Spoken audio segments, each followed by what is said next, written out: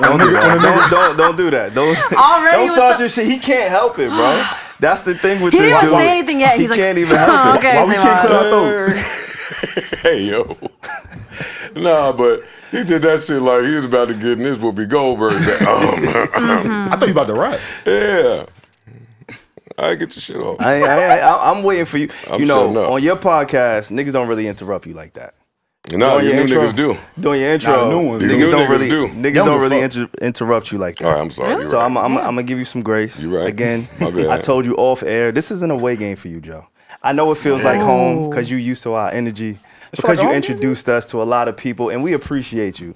Before we even get into all of that shit, all right, I just want to say thank you for being here, my guy. Because everybody know your voice, right? You already spoke.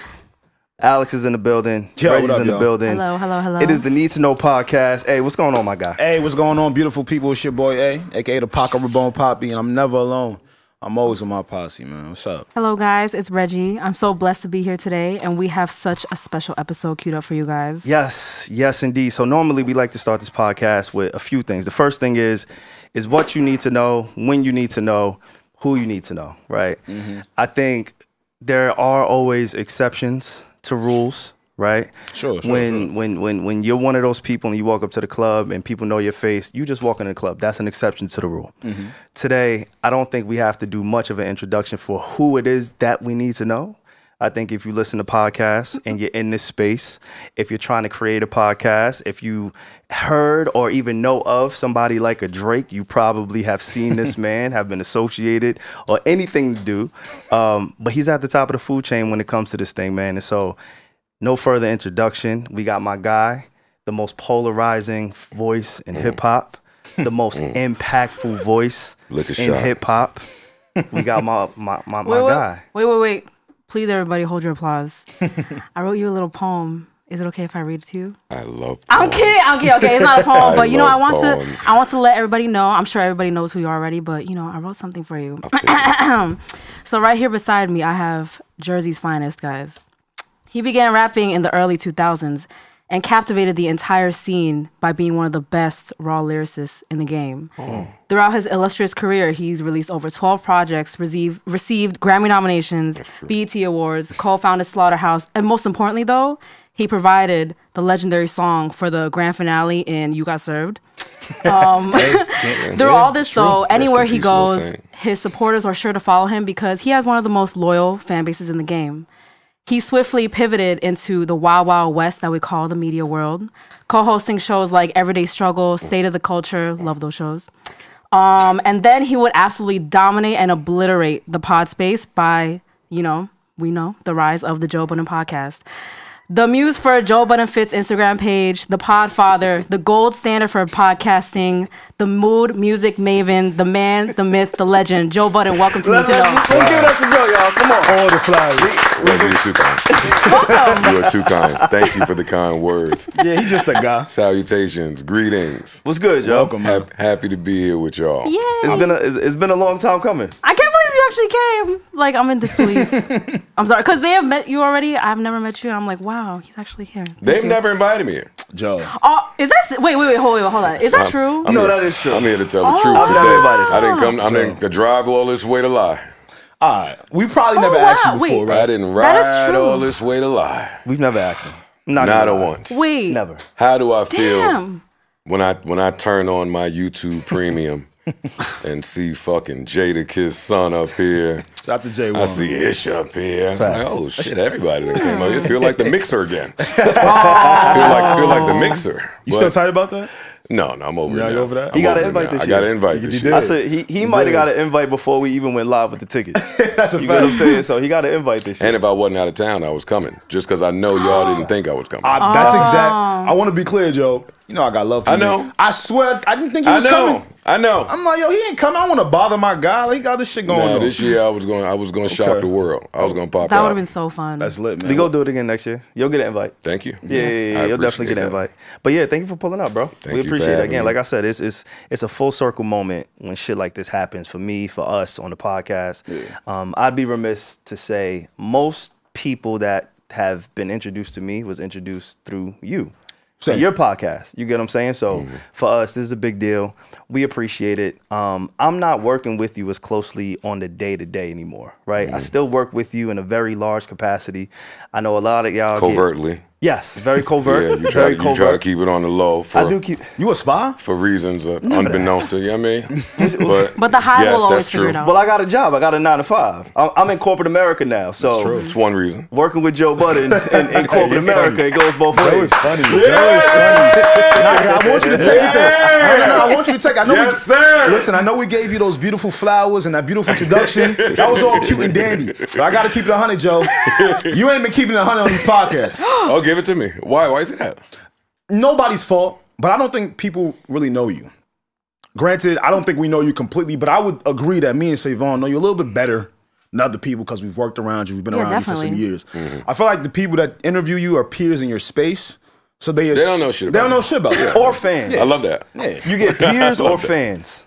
Yeah. You don't get people that actually know you or have been in the trenches with you. And, you know, if I even say so myself, like, you know, we built some shit. Like, you've allowed me to help you build your shit in a way. You goddamn right. You get what I'm saying? Yes. So that's why when you text me and Alex, or you text me first, and we was talking, he was like, yeah, you know, Savon, I really don't know if I want to come on your podcast, man. See? I'm like, what the fuck are you talking about, Joe? He said, you know, I thought this was going to be a cotton candy interview. And I had to like, bro, I almost threw up. I'm like, Joe, who better to talk to you about all the bullshit than me? Than us. No, that could work to your advantage, or it could work to your disadvantage. What's a disadvantage? Might be too close to home. Who's home? It might be too close to home for you to really ask. For you to ask whatever questions you see fit to ask. I don't know. Not over here. Y'all might have grace and mercy.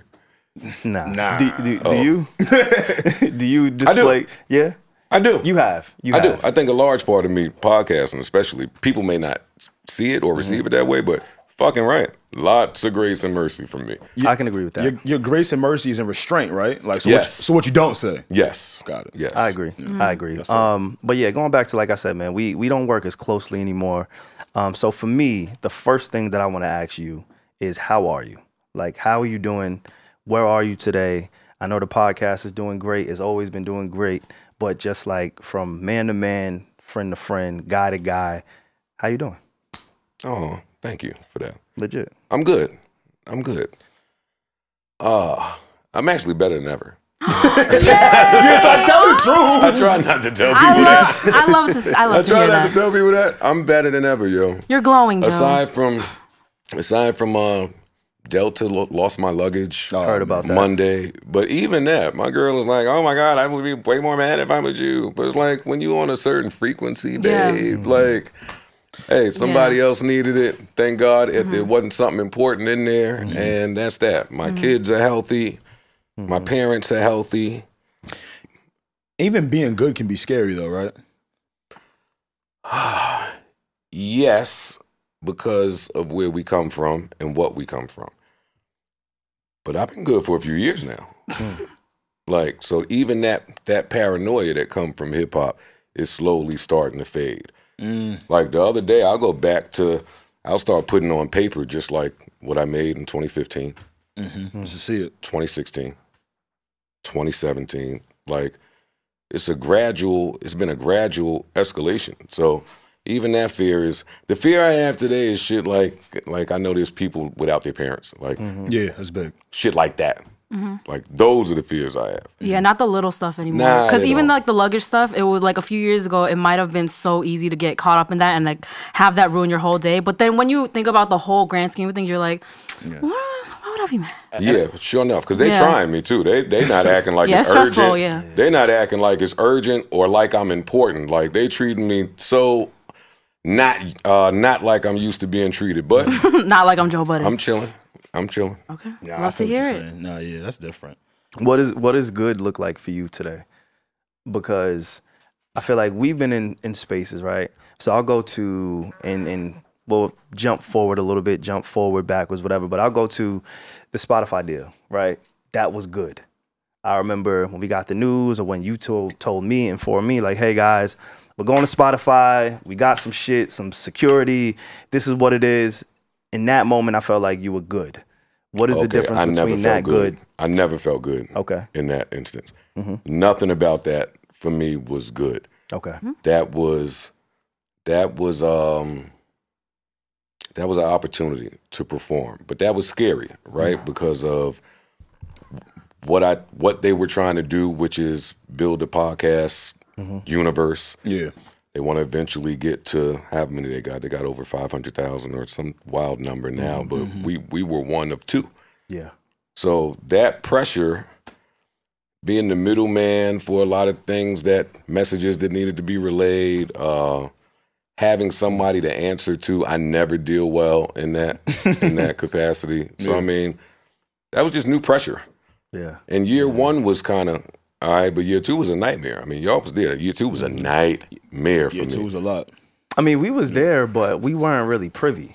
So from my perspective, year two was excitement because year two meant the next chapter, right? Year two meant, it's like in sports, right? Your last year of the deal, the big contract is coming if you perform. We've always performed. So for me, I never saw it as, oh shit, this is aware to be like contention. This is, oh, the bag is coming. Greatness is coming. We've performed great. We did the tours. We still maintain. We never missed a week. So again, I'm talking from my view, the privy of, oh, that was good to me, but today you say you're good. I just wanted to know the difference in that. That year two wasn't nothing good. Nothing was good. I mean, I don't want to harp on all that went bad, but it was like a string of events. September made the year. September meant we were supposed to get like a huge bonus. That never came. So in September, I'm like, ooh, there's some smoke. Then they said they got hacked. It was some bullshit. Yeah. What? I've never. I could go through that whole year of how and where it was a nightmare. Then it was that watches debacle. Yeah, that's crazy. That was fun.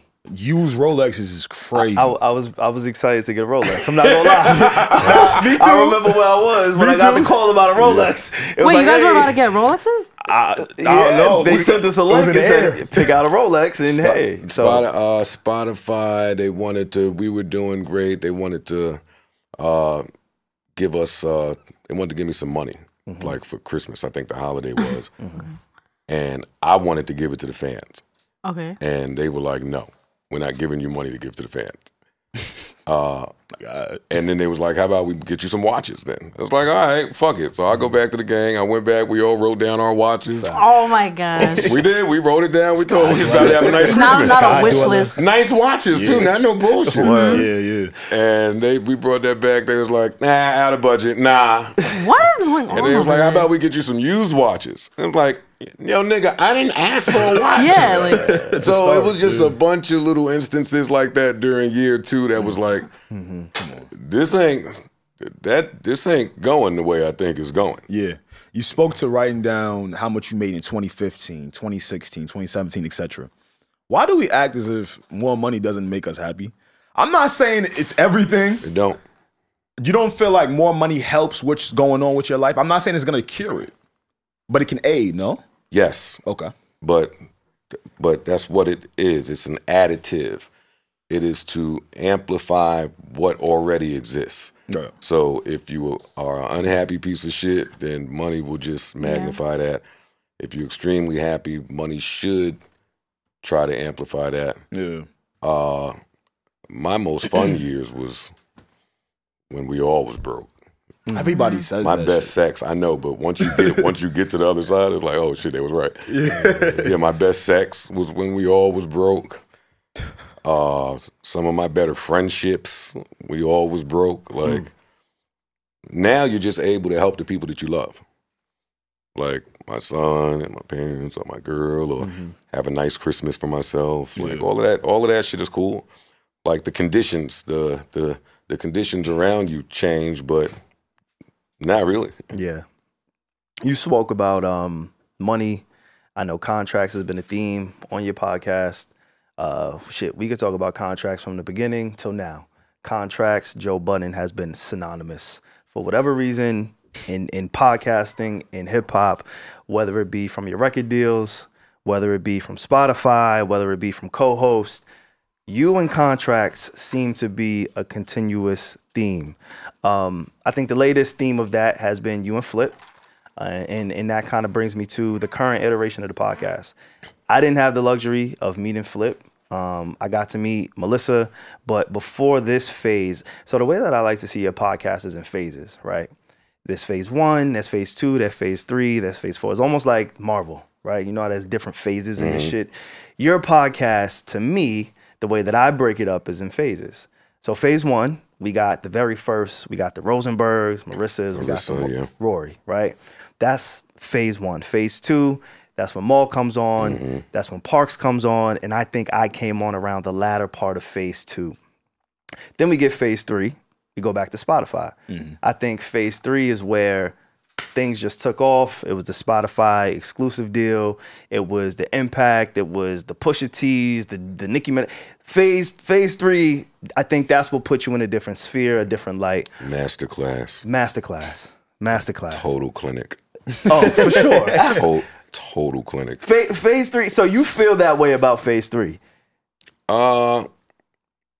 Yeah, that was a total clinic. I did that. Yeah. They didn't even know when to talk around it. They didn't know what to do. He's like, yeah. No, yeah. that was a clinic. But I'm glad you feel that way because I feel that way too. No, that was some unbelievable It shit. was some unprecedented shit that was happening when, there was so now I know there's a thing on your podcast, and out of respect for you, we can do bleeps. We got our guy in the back who can mark things, and we can do bleeps. But I'm here to talk openly. I'm here to talk freely. But with that period of time, the Rory, Maul, phase 3 with the tours, not just tours, sold out tours. Literally every fucking city, everywhere we went, popping. The shit was sold out. Shit was lit. Felt two episodes a week. Come on. That was unheard of at the time. While traveling, it was while travel. You get what I'm saying? Come on. Who was fucking with it? It was. That's a lot of work. I'm glad that you feel the same way that I felt. I've always felt that way, and I always had a little bit of guilt towards feeling that way because obviously y'all went y'all separate ways. But that's what. But it's not just. But it's not just we went our separate ways. Like you can't even pod like that no more. It's like the timing too. It's whatever we had going on, which was epic, and podcasting was new and fresh and kind of underground and low budget, and everybody's just going about building their audience. So what a perfect marriage between like the perfect where storm. the universe, yeah, exactly. Like a once in a lifetime where everything lined up like that. It was a perfect storm to me. It was a perfect storm to me. So that's phase 3, and then we get phase 4 is directly after that. Where I think phase 4 was you, Ice, and Ish, and obviously Parks. Shout out to Parks. But I think that was the transition phase to kind of get you to where you are today. A lot of them counted me out. Yeah. That phase 4. Yeah. Another clinic, boy. Oh man, because it's like controlled chaos, dog. Like a lot of people don't do well in chaos. Real shit. A lot of people choke.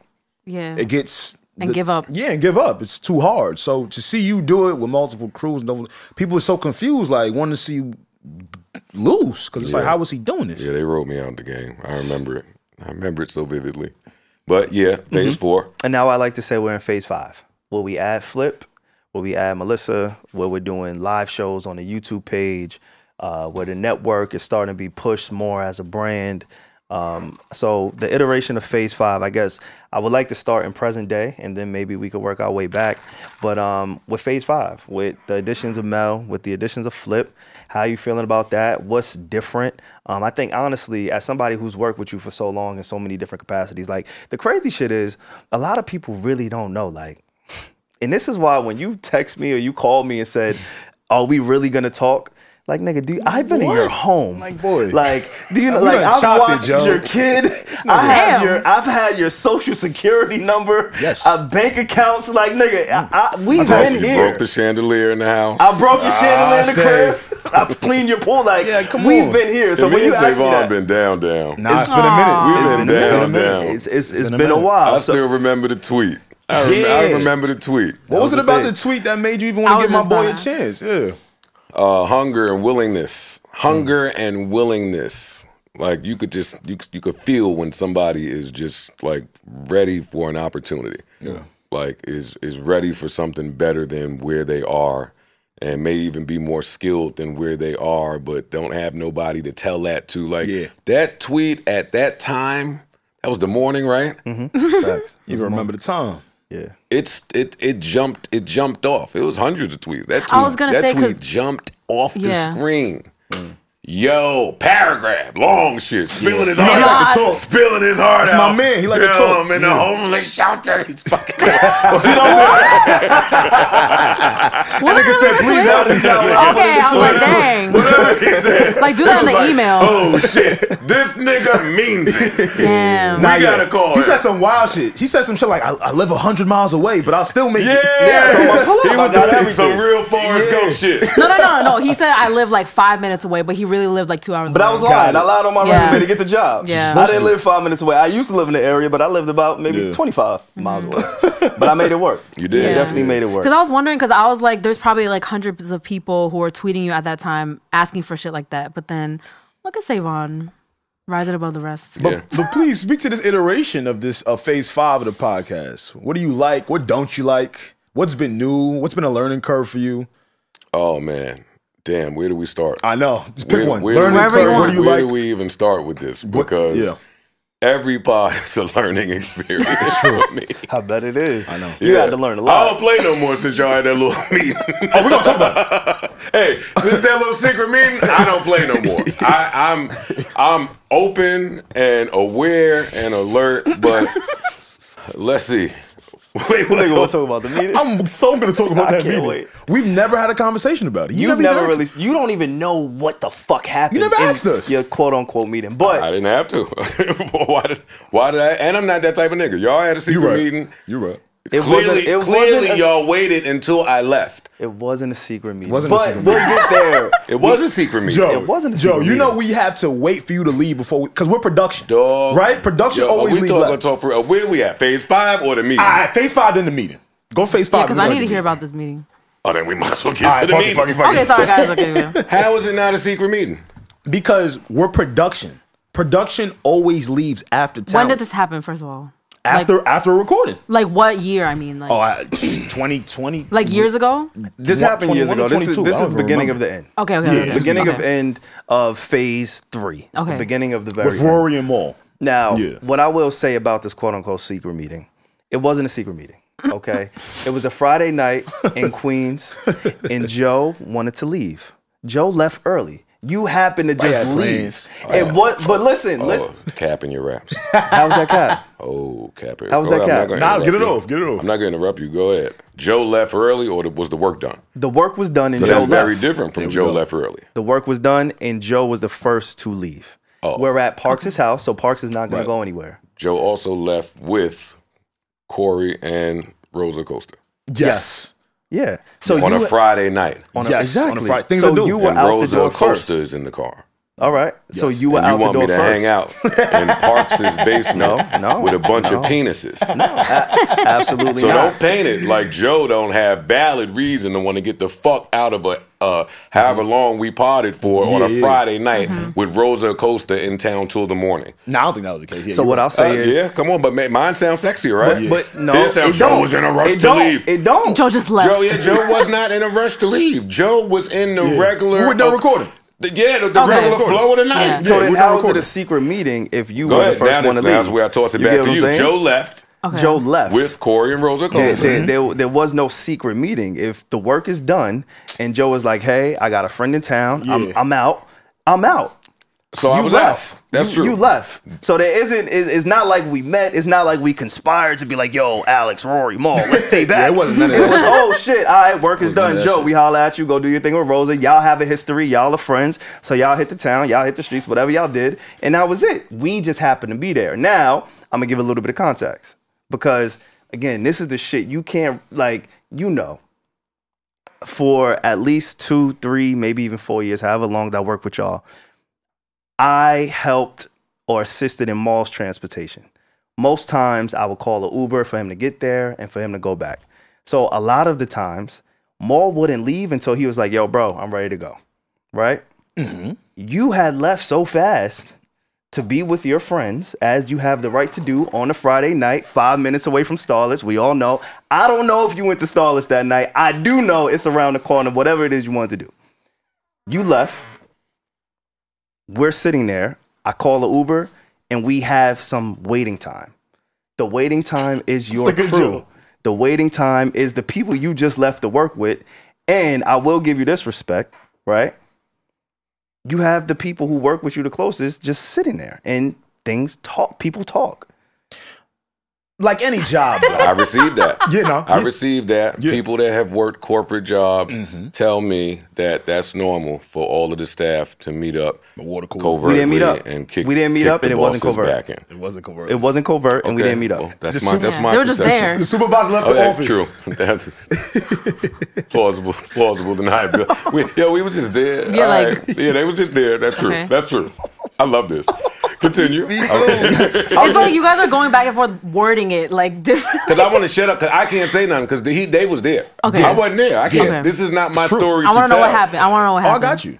Okay, let's go. People, Rory Maul, it was me, Rory Maul, Parks, Savon, and Erickson. Shout out to E, man. I ain't seen E in a minute.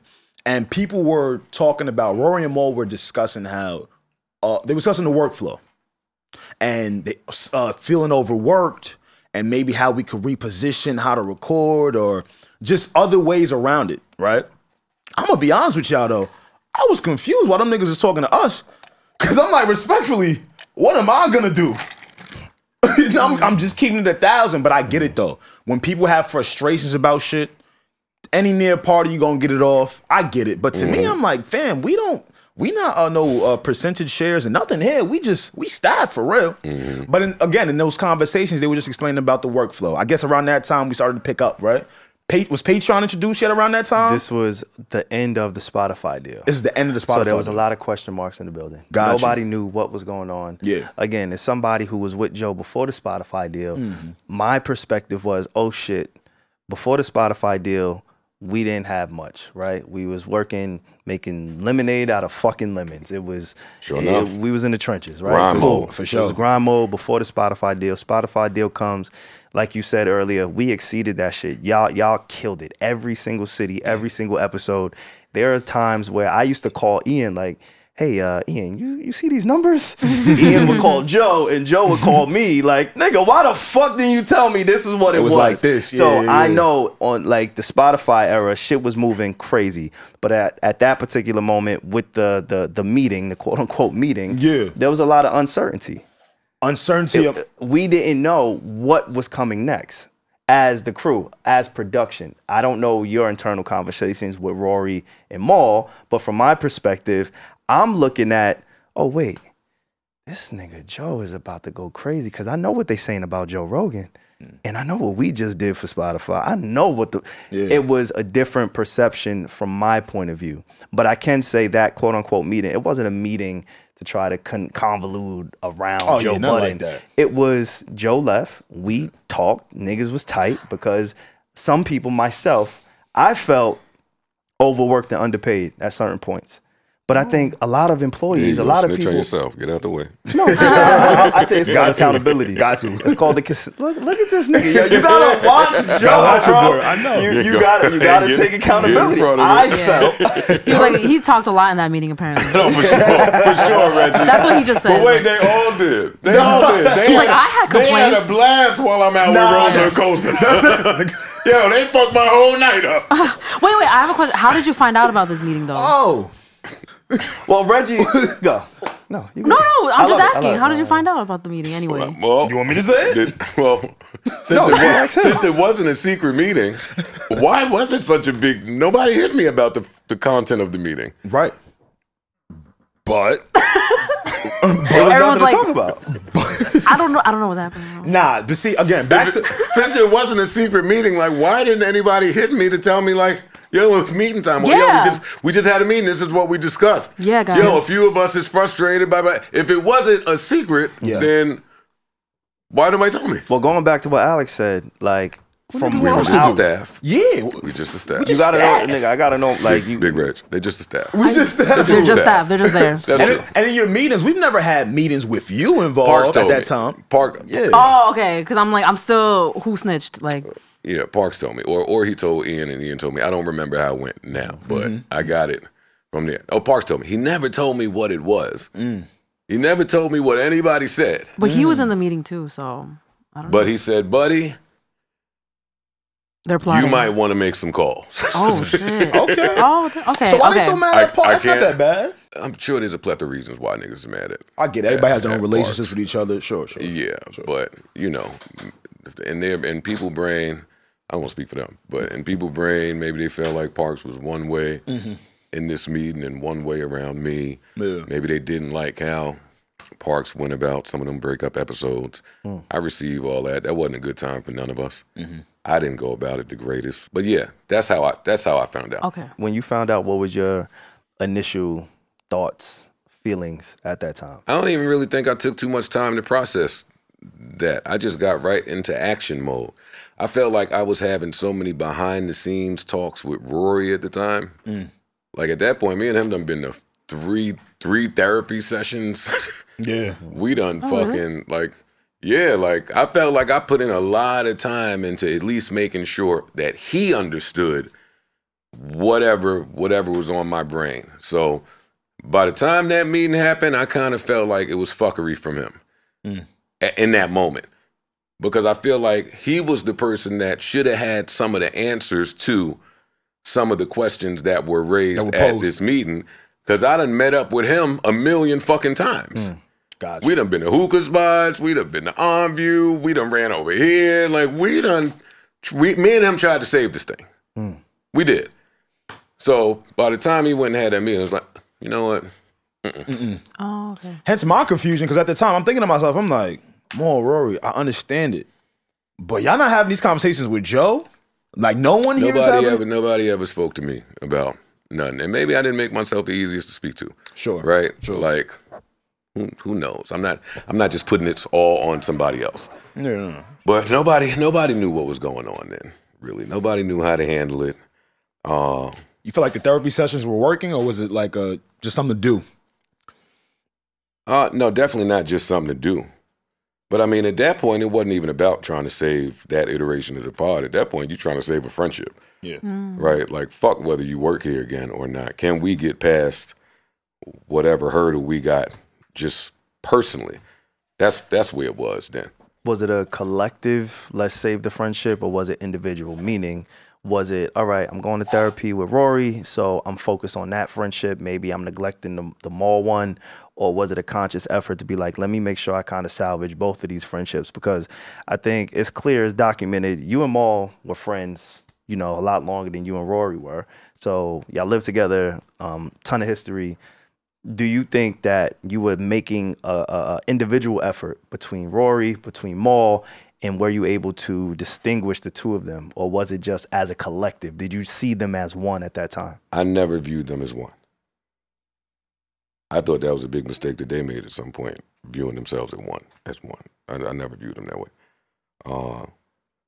And I wasn't really focused on anything mall related at the time. I didn't like how him and I ended versus how Rory and I ended after that breakup was very different. It was explosive. It was. Yeah. I don't think a lot of but it was explosive already on top of however you feel about some history, however I feel about some history. So at this point, nigga, it's like, dog. I also don't think a lot of people know the episode where people see you just yelling at an empty couch. Maul was supposed to be on that episode. Oh. I don't think a lot of people know that shit. Like, things changed, conversations were had. So, again, there was some... I didn't appreciate how I was handled back then. I'll say that. Gotcha. I'll say that. I didn't appreciate how I was handled. Through all of that shit, actually.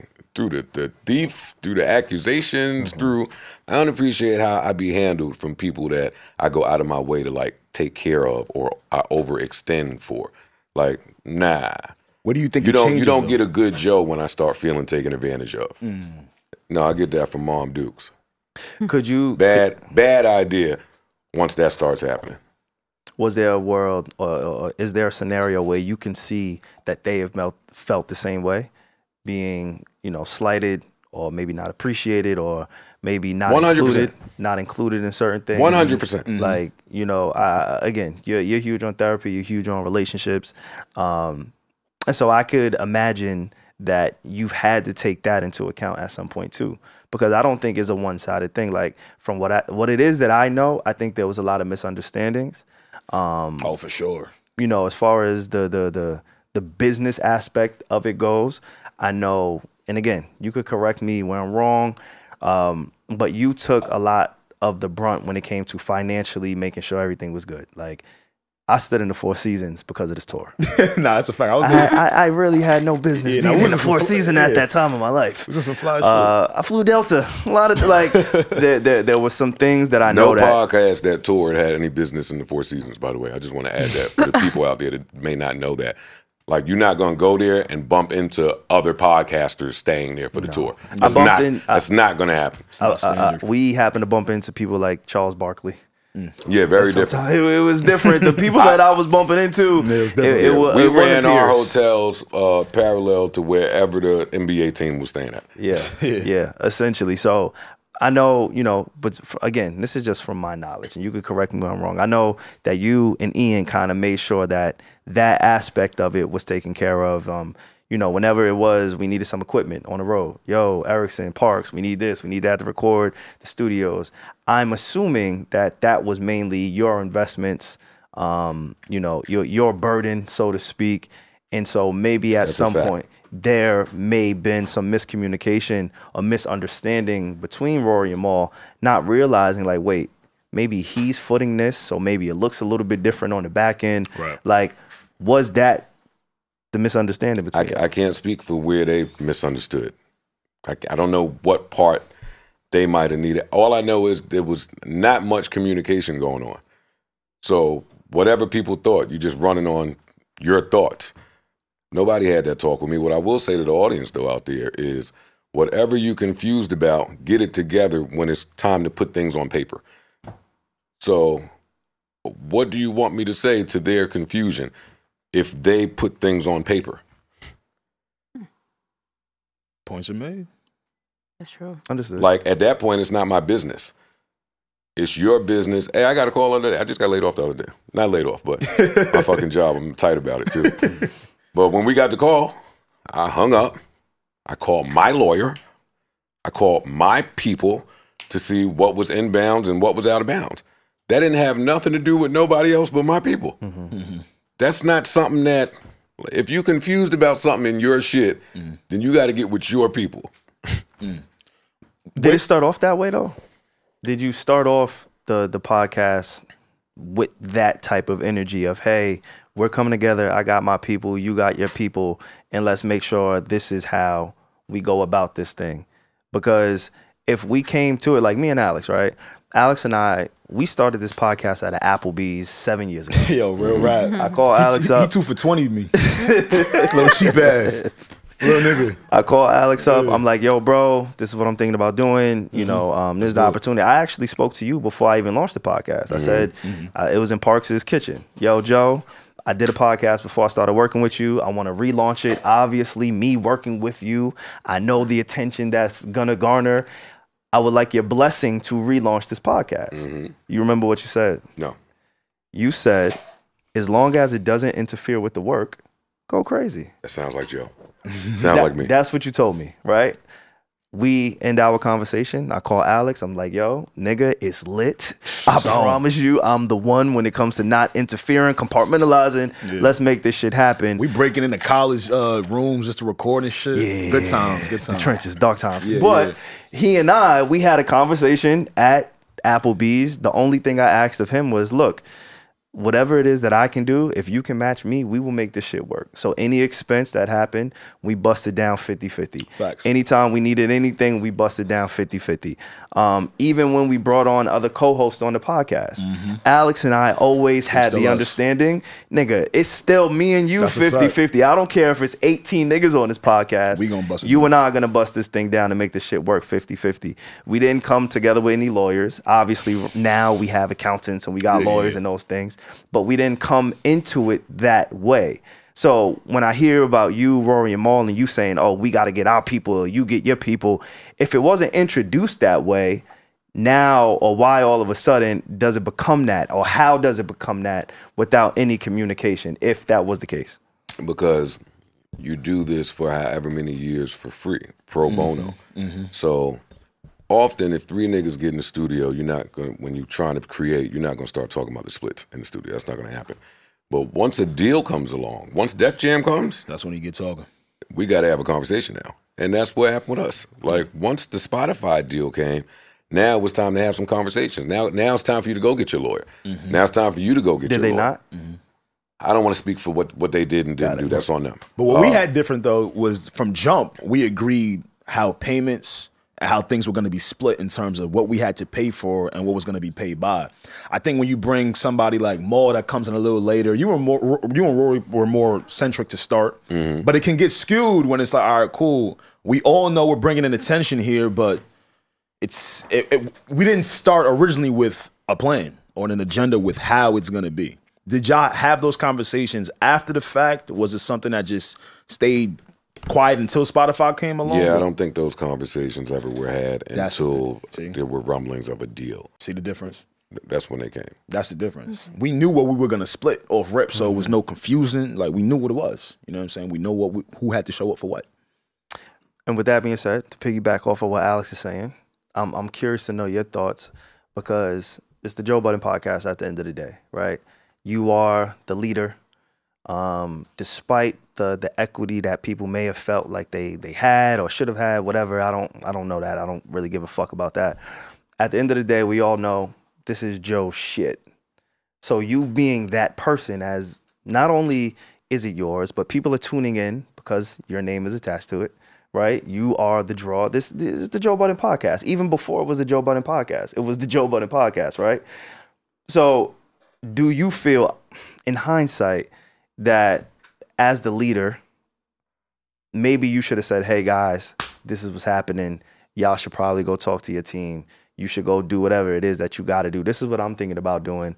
But I think y'all should go figure y'all shit out, and then we could come to some type of agreement. No. Okay. Why not? It's not my place. But you're the leader. Leadership. Not when it's time. Not when it's time for everybody to go back to their corner and get with their people. I can't lead you. That's a conflict of interest. I can't lead you in your negotiation against me. You can advise. I'm not. And it's not against you. It's with you at that point. In that point, I think today's iteration of the pod, maybe it's a little bit more, against. No, it was against them. It was against them. Well, at least that's how I received it. That's how you viewed it. That's how I viewed it. Yeah. See, my understanding is that wasn't how everybody viewed it. It felt more of an equal share, more of an equal head. Stop, please. Please. Like, I've had too many behind-the-scenes conversations when this deal came about to know better than that. That's a lot of cap in the raps. Got it. Got you. So I don't buy that for a second. In hindsight, you don't feel like, yeah, maybe I should have told those guys to get with their people so we could come together and make sure this thing works out. No, in hindsight, while I think I didn't handle it the greatest at all, I'm very glad that it went the way that it went. Like, even in the meeting that we was talking about earlier, you saying one of the biggest topics was people feeling like they were overworked and underpaid. At that juncture, while y'all are feeling like that, I feel like the work didn't begin yet. Gotcha. So if there's ever somebody that feel like they being overworked before the job started, get out. I can't get to the next. We can't do the next thing like this. Where do you stand today on respecting your friends? I got a homie, right? And he's real rap about this, Joe. He can literally be in a relationship and not trust the girl he's with. Yes, I know. Well, a lot of people are like that. Yeah, what? But you know what? A lot of people do that. He's right. He's honest enough to keep it a buck about it. He's like, yeah, I don't need to trust Shorty. I'll go through her phone. I mean, all right, brother. Oh, my gosh. I'm like, all right, bro. That's not healthy, bro. I told him that already, but people got to learn. Yeah, you get it. That's scary. It's very scary. I watch myself when I'm around him. But today, at the time when people heard, yo, Joe doesn't respect his friends, I know that pissed a lot of your supporters off. Oh, please. That was cap too. That was cap? That was cap. Really? Them niggas be fake pissed for a couple of seconds. They don't really be pissed. Yeah. Nah. And in that, right? Like I don't have no problem with people judging me off of whatever they see on the camera. Right. Like we started with, you niggas don't know me. Mm-hmm. So at some point, how I feel about things has to come into play. Who I view as a friend or friendly or warm and welcoming, trustworthy, like my opinion in those things matter to me. So yeah, I never jack that part. Like by the time you see me acting unfriendly, it's a reason to act unfriendly. So what do you deem as respect in a friendship then? Because when people hear, yo, you don't respect your friends, it goes, whoa, what the fuck? Like it's supposed to be somebody. Well, none of my friends have ever accused me of stealing. Mm-hmm. I don't have those friendships. So I mean, I thank God for the people that let you know in those ways that they not fucking with you. Like don't hide it. Say that, but no, don't play the friend card. And that was a big part of my beef back then. Don't play the friend card and then do all this shit that's like not so friendly. This is 3 years of niggas calling me a thief. Don't talk to me about the friendship now. That ain't friendly. So when I respond, and they always hear my response. Yeah, always. Yeah, it'd be bad. It'd be bad when I respond. You be acting bad, man. It'd be bad when I respond. I don't mean for it to be that way, but my words hurt for some strange reason. Nah, because when you say respect is one thing that people really go, even if they don't believe it, it's a saying that they've always been taught to stand on, like loyalty, respect. So when people hear you don't respect somebody you're supposed to be close with, they start trying to judge your character when they don't know you. But it's interesting because you use two words, respect and loyalty. Yeah. And on your podcast, you don't truly believe in either when it comes to friendships. I believe that loyalty shit is bullshit. Okay. I believe that loyalty shit is bullshit. That's something they say when they just trying to get over on you. Like the people I know that are like truly loyal never had to say it. Like by the time you have to verbalize that, then something fishy is going on. Got it. I'm more committed. I'm more faithful.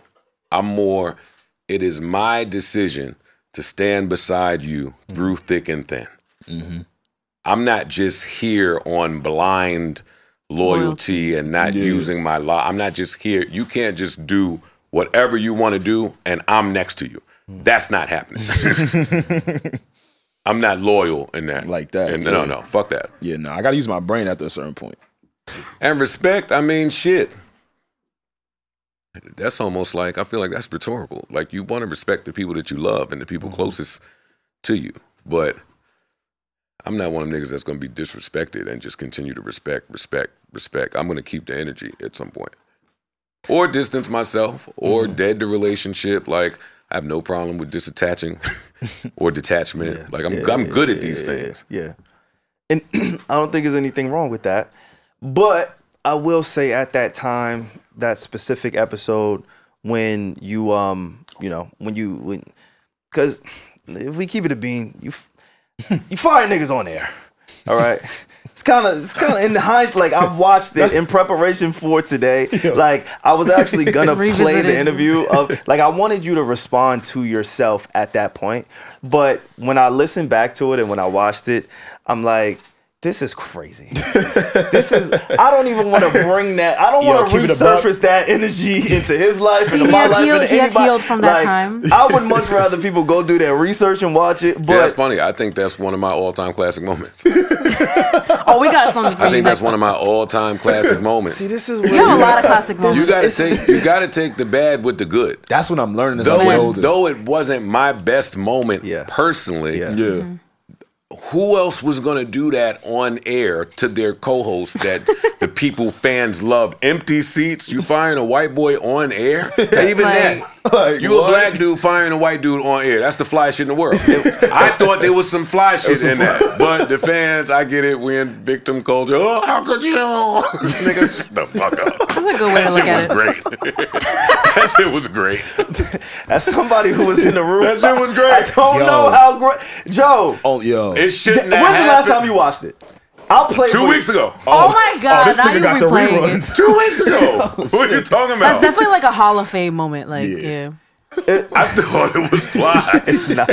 It came with a lot of turmoil. It did. But boy, that was fly. Listen, you're only going to get them fastballs over the plate every so often, where as a content creator, it's your job to put on a show. All right, take off the content creator hat. Take that hat off. Take that perspective off as a friend. Because I wish we'd have never got there as friends. You did as say. As friends, I wish that never had to lead there. And, I mean, technically, it really was no reason for it to lead there. I don't even think niggas had a real beef about nothing. Them beefs wasn't about nothing. At that time? Still. Niggas went on to do everything that I said to do. What are you talking about? It can't be a beef. I keep going through that with people. Where they will fight me tooth and nail. And it's been the next 7 years saying, fuck Joe Budden, but doing everything that I said to do in that fight. Has someone ever told you like a good idea before, but then you tight as them that's telling you? Personally, I've been there. I ain't gonna lie. Like my man tell me like, yo, now you should grab those. And then I'm like, fuck out of here. I grab it. I'm like, damn, I do like these kicks, man. But something internally with my ego was telling me like, nah, gang, like, I got to make the decision. It got to be something like that, right? Like, and maybe this is why they call me a gaslighter, right? Like, I don't think that it was really nothing to be beefing about. You can't do that. He trying to get it over. I need to know. Because it's true. We know. You said this is why they call me a gaslighter. Yeah, so you're not a gaslighter. No, I'm not a gaslighter. You said You couldn't even say without laughing. Did you just gaslight He just gaslighted himself. I'm not cool with all of these new age terms. Can I ask y'all something? Yes, let's do it. How do you light it without gas? Oh my God. I'm asking you a question. I'm mad that I don't know how to answer that. I'm not with all of these new age, these young 20-year-olds making shit the fuck up, and I gotta stick to it. How do you light something without gas? A match. A match. I was about to say, a match. Got matches.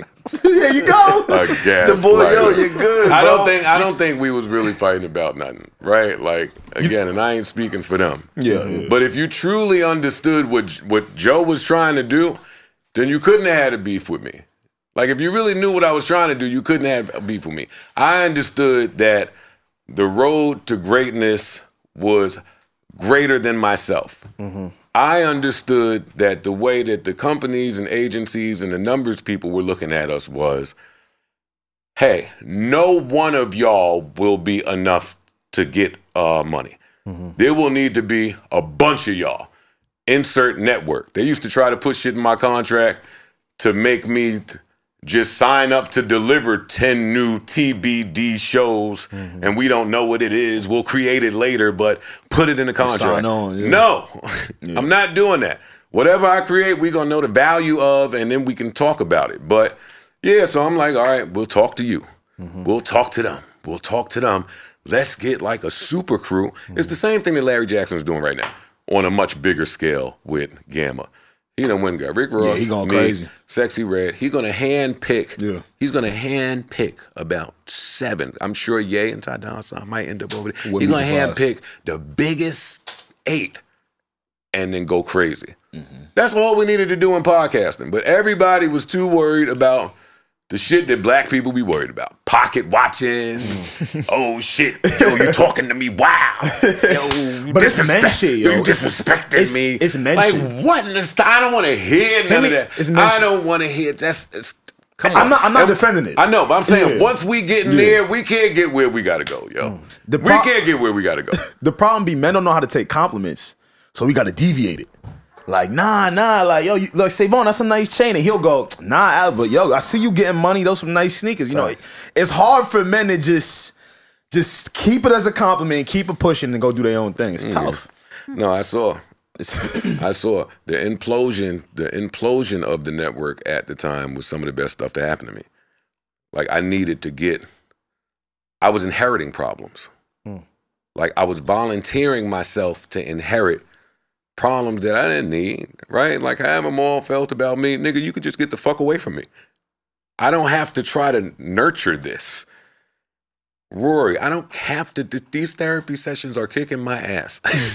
Like, I'm tired, nigga. We don't have to, if the relationship is not serving either of us, we can stop. Then there was some other shit that I can't talk about Then it was dumb over there that was, that's getting, oh my God, this is a headache now. Yeah. Then it was some shit with that I won't get into. But I mean, everybody had some shit. Yeah. Dog, at some point, I want to purpose my energy for me. Like, I want to be selfish. I want to keep my money. I want to keep my sanity. I want to just do me without people trying to hinder my business plan. My business plan for me has always worked. Always worked. I'm not abandoning that. Yeah. Now that sounds hard. They're gonna clip are that. You in that selfish era? That's gonna sound bad. When they clip that up, that's gonna sound bad. No, like, are you in that era now, that selfish era now, or not yet? No, I can't be. I done went and added more co-hosts. You said you're happy. I don't know. I'm happy because I'm happy for many reasons, right? But one of those reasons is like I'm insulated properly today. Okay. Explain that, yeah.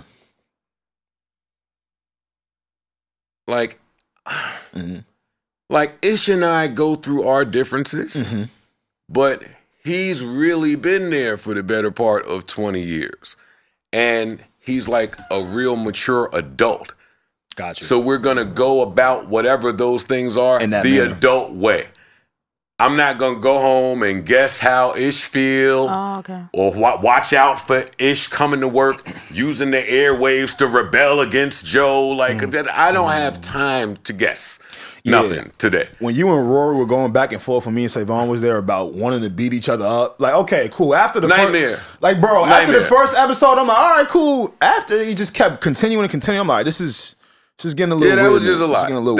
That was just a lot. Yeah, I see what you're saying. Like today, like it's Parks, it's Ice, it's Corey over there. It's just like it's guarded. It's secured differently. It's treated like the jewel and the nugget that it is today, and there's no confusion in perspective for anybody, right? Like, I think that's a big part of where I fucked up before, is I allowed there to be confusion and perspective. Like, I maybe had a good understanding that you didn't understand nothing in your fucking contract. Maybe I knew that. Right. But the fuck I'm not telling dog, do you? I wasn't doing that. And you're trying to keep morale high, it's friendships, it's you're not trying to, black creators have this real thing about being a worker or being an employee. Like, they snap on people that love them. Yo, who's a worker? Oh, I'm a boss. This is like, hey, dog. Okay, but when you walk in this door, we all got a job to do. I agree with that. Yeah, it was just, we're just insulated differently today.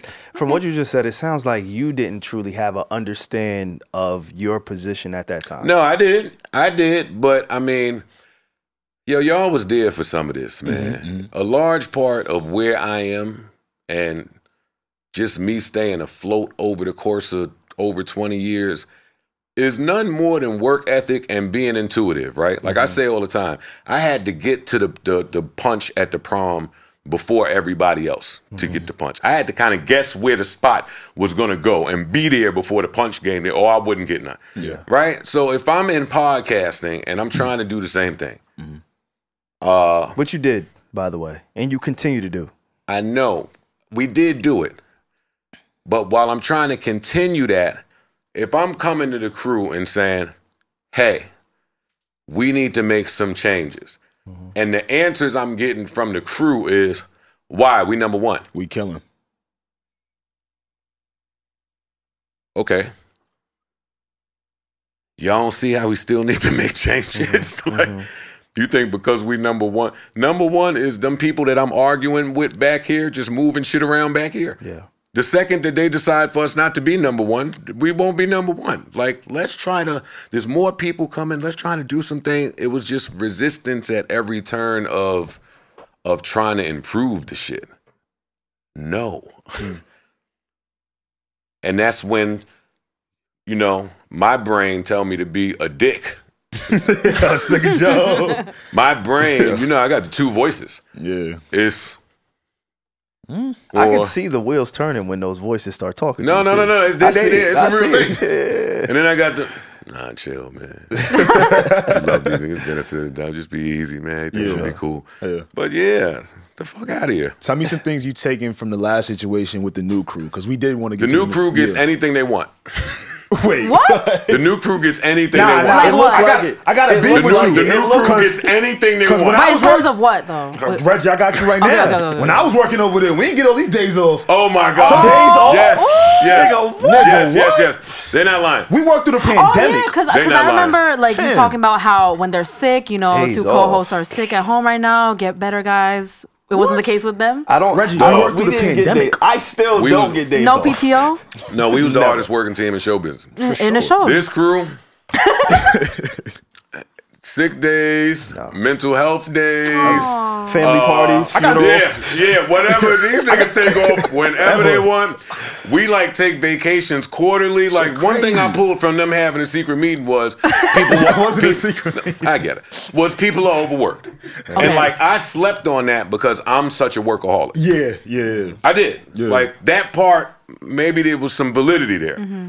So to make sure that don't happen with this crew, because this crew works a whole lot more than them people that were saying that they overworked. Like more days. More per week. No, more. I can't, Joe. I can't do that. Now, pardon me for a second. I'm trying to tell Reggie something. Excuse me. Everything. Yes, go ahead. More days, more hours, more topics, more talking. It's more everything. More episodes. I can't believe the audacity of them niggas. Crazy. To call that bullshit that they was doing overworked. Can I give you a little bit of, just a little bit? Because I agree. 5 days in the homeless shelter. Yo. Just a few years later, we are over. Don't get me to talking about the overworked niggas. See, but I'm an anomaly in that regard. Mm-hmm. So, to avoid that with the new crew, vacate every other quarter. Mm-hmm. Does it help that there's more co-hosts now, though?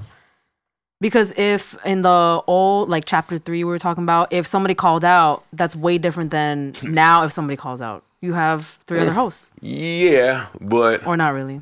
When one host is missing, like, it's not everybody there. Like, I can tell somebody's missing. Okay.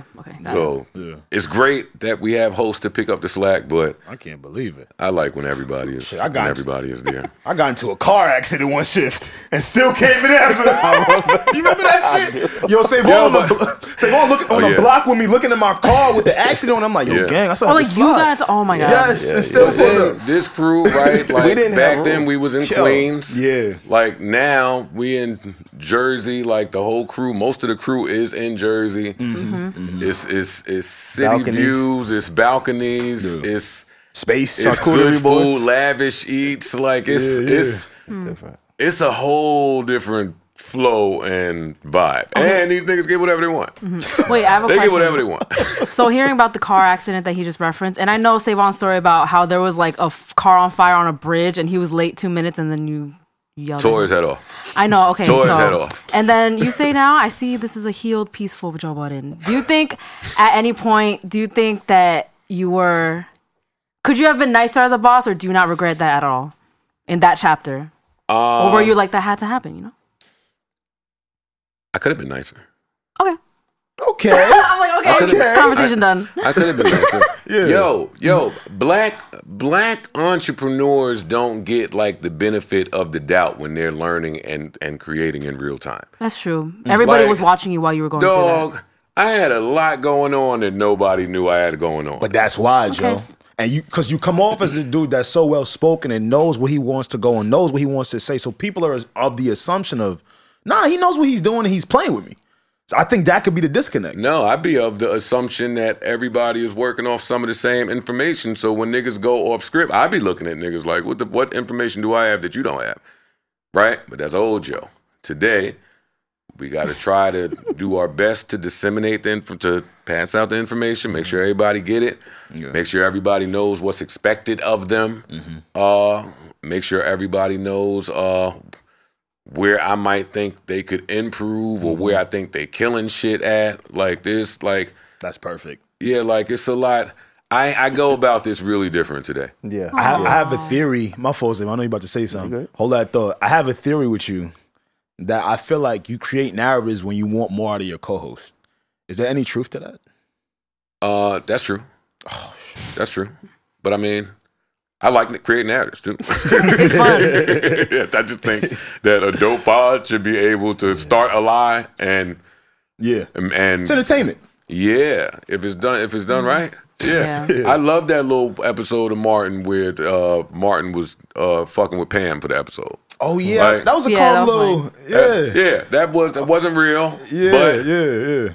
Fun to watch for an episode. Even at the expense of somebody's personal life. Huh? Oh, no. No, that's what I'm asking. No. I gotta ask. Yeah, that was cute. I gotta ask. That was cute. Because I've been on the other side of some of them narratives. I've seen some of the other co-hosts be on the other side of some of them narratives. And there is a time where, as before Flip, there was no COE. Flip introduced COE to me, at least, right? Mm-hmm. I didn't always understand, oh, wait, Joe Budden is COE. You've always been that. Always. It just didn't really have a term. So these narratives have been COE at the expense, at certain times, whether you knew it or not, whether you did it on purpose or not, at the expense of some of the people that's on your show. Yes or no? See. Okay. What do you want me to say to that? I can't say that I've ever started a narrative knowing that it was affecting somebody's personal life. I can't say that. Okay. I think that if you come to me and tell me that you Mr. Alpha Macho Machismo in your house, then I expect you to be able to deal with some of the things that come from working in a content space in your house. Got it. Even here, like Savon has created narratives on me, but see, when I get into that. I mean, you my guy, I don't give a fuck. What narrative? I was literally gonna tell you why I don't give a fuck. Okay. When I hop in podcast mode, when we get on this mic, bro, See? It's of my job to combat whatever narrative you finna tell me. Mm-hmm. You feel me? And I'm big on that. This is entertainment. The moment we get up in this room, okay, that's his version of this. All right, let me create my version of this. And you realize, like, I've combated too, right? Like, that's true. Shit, like, Alex kind of got me on that shit. Let me chill on that shit. Mm-hmm. And it makes for great content. I agree with that. You know, some of the times we do take a lot of this personally, but I get it because, you know, people that we love is watching us and worried about how we sound and how we look. I get it. Yeah. And if you got a problem with me starting narratives about you, then start something about me. That's what I'm saying. It's like a real easy fix. Like I'm not forcing nobody to do nothing. Easy clown you, man. They started a whole Joe Budden fist page for you. I can't do this with Joe. What happened? Because Joe will say some shit like that. Joe, you are fucking uber talented, super story man, ultra lyricist. Not anybody can just say a narrative, paint a picture, and run that with Joe. It doesn't work both ways. But that's not his problem. It's like if a nigga is shooting a bunch of, it is your problem because you got to understand your greatness and your ability. So if Steph Curry is like, yo, fucking Kuminga, go shoot 18 threes a game. He's going to look at him like, nigga, what the fuck you want me to do with that? I'm not you. So you can't tell somebody who's not experienced, who's not a COE man, who hasn't grown up in media. You have literally grown up in the business. So you understand it from a different point of view. Podcasting is extremely new, let alone the people that you've brought on your platform, they're extremely new. So for you to be like, oh, just make a narrative, it don't work that way. So I can't allow you to be like, oh yeah, just make a narrative about me. Like, it's not the same. And that's why I took a nap before coming here. I got to listen real close to you niggas that went to college. All right. Syracuse I got to University. listen close. Okay, I receive all of that you just said. You can't steal second base and keep your foot on first. You can't say to me that. You can't say to me, hey, some people may have a problem with some of the narratives you start, and then in the very next breath say, you've also sat with some people that were inexperienced and didn't know how to start a narrative or do any of that. Okay, well, great. I think those are one of Joe's greatest attributes is the fact that every time you see me sit down, it's typically next to somebody that don't have all the experience in the world.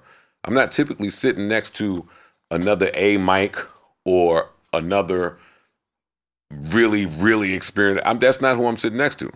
I'm typically sitting next to somebody who there's some level of teaching going on, even if it's in real time. So if I'm telling you that it is okay to start a narrative, if I'm telling you that, dog, when these cameras cut on, It's all entertainment to me. You can say whatever you want to me, and I'm fine. And you don't take advantage of that, then that's you not doing the job. It's like, how else would you learn? You can't want me to lead in one instance and then have a problem with how I lead. I'm with him on this one. I can't lie to you. I'm with him because I'm very big on. I'm always gonna speak for me. Like no other person is gonna have the last word on Alex. Like they can have their version on some shit. That's cool. As soon as I pop back up and need what I need to say, things should be cleared up. Yeah, things should be balanced. It's funny you even say that because that golden era of the pod that you speak about, I feel it only is like that because I allowed for everyone to joke on me. That pod is not even that pod if I take the stance of, yo, dog, enough of these narratives. Nah, niggas used to laugh real hard on this. There ain't no pod. There is no pod. If I come in there and say some of that. But nobody views it that way. That's a fair assumption. To kind of wrap up that era of the pod, that iteration, phase 3, as I like to call it, do you see any space where there's reconciliation, right? Where y'all maybe come together, maybe behind the scenes. I'm sure on camera it would be tough to do something like that. But is there a world where you can see yourself, connecting with Rory, connecting with Maul, and kind of just, talking things out, putting water under the bridge and saying, hey, what we did was great. What we did was amazing. Y'all landed in a place where I feel that is great. I landed in a place that I feel that is great. We built something where y'all are connected forever, right? Like, obviously, we've had a ton of people on the podcast. We're fortunate enough to have a relationship with all of you guys. So at some point, we did have a conversation like, yo, hey, I would love for Joe to come on the podcast. Yo, hey, maybe Rory and Maul might want to come on the podcast, right? Like, I can't fathom a conversation with y'all without at least addressing it, right? Y'all are tied forever in this space. Is there a way for y'all to ever come together and mend some of the bridges? And I want you to answer that not as them as a collective, but individually. Individually, I don't really have a beef with Rory. There it is. Well, hold up, Reggie, because I normally don't have a beef with the people that have beefs with me. Just that gaslighting thing we were talking about. Like, what's his problem? Like, oh shit, that nigga mad at me. Exactly. What's your issue, dude? I'm fine. I'm great. This nigga right here. How long has it been? Oh, that's horrible. Yeah, I don't have a beef with Rory, really. I don't. I really, really don't. Like, I don't think about, like, reconciliation or any of that shit because, like, everybody's just locked into whatever they're doing. But I don't have an issue with him. So, who knows? Okay. Who knows? I think I don't have a problem with it Rory. was before you go, Ed, it was a two-part question. Yep. It was addressed for Rory right. and it was addressed for Maul. You addressed Rory. I would like to hear your thoughts on Maul. Totally different than Rory. Totally different than Rory. Like, bad. That one is bad. And what for ways? reasons I can't say. But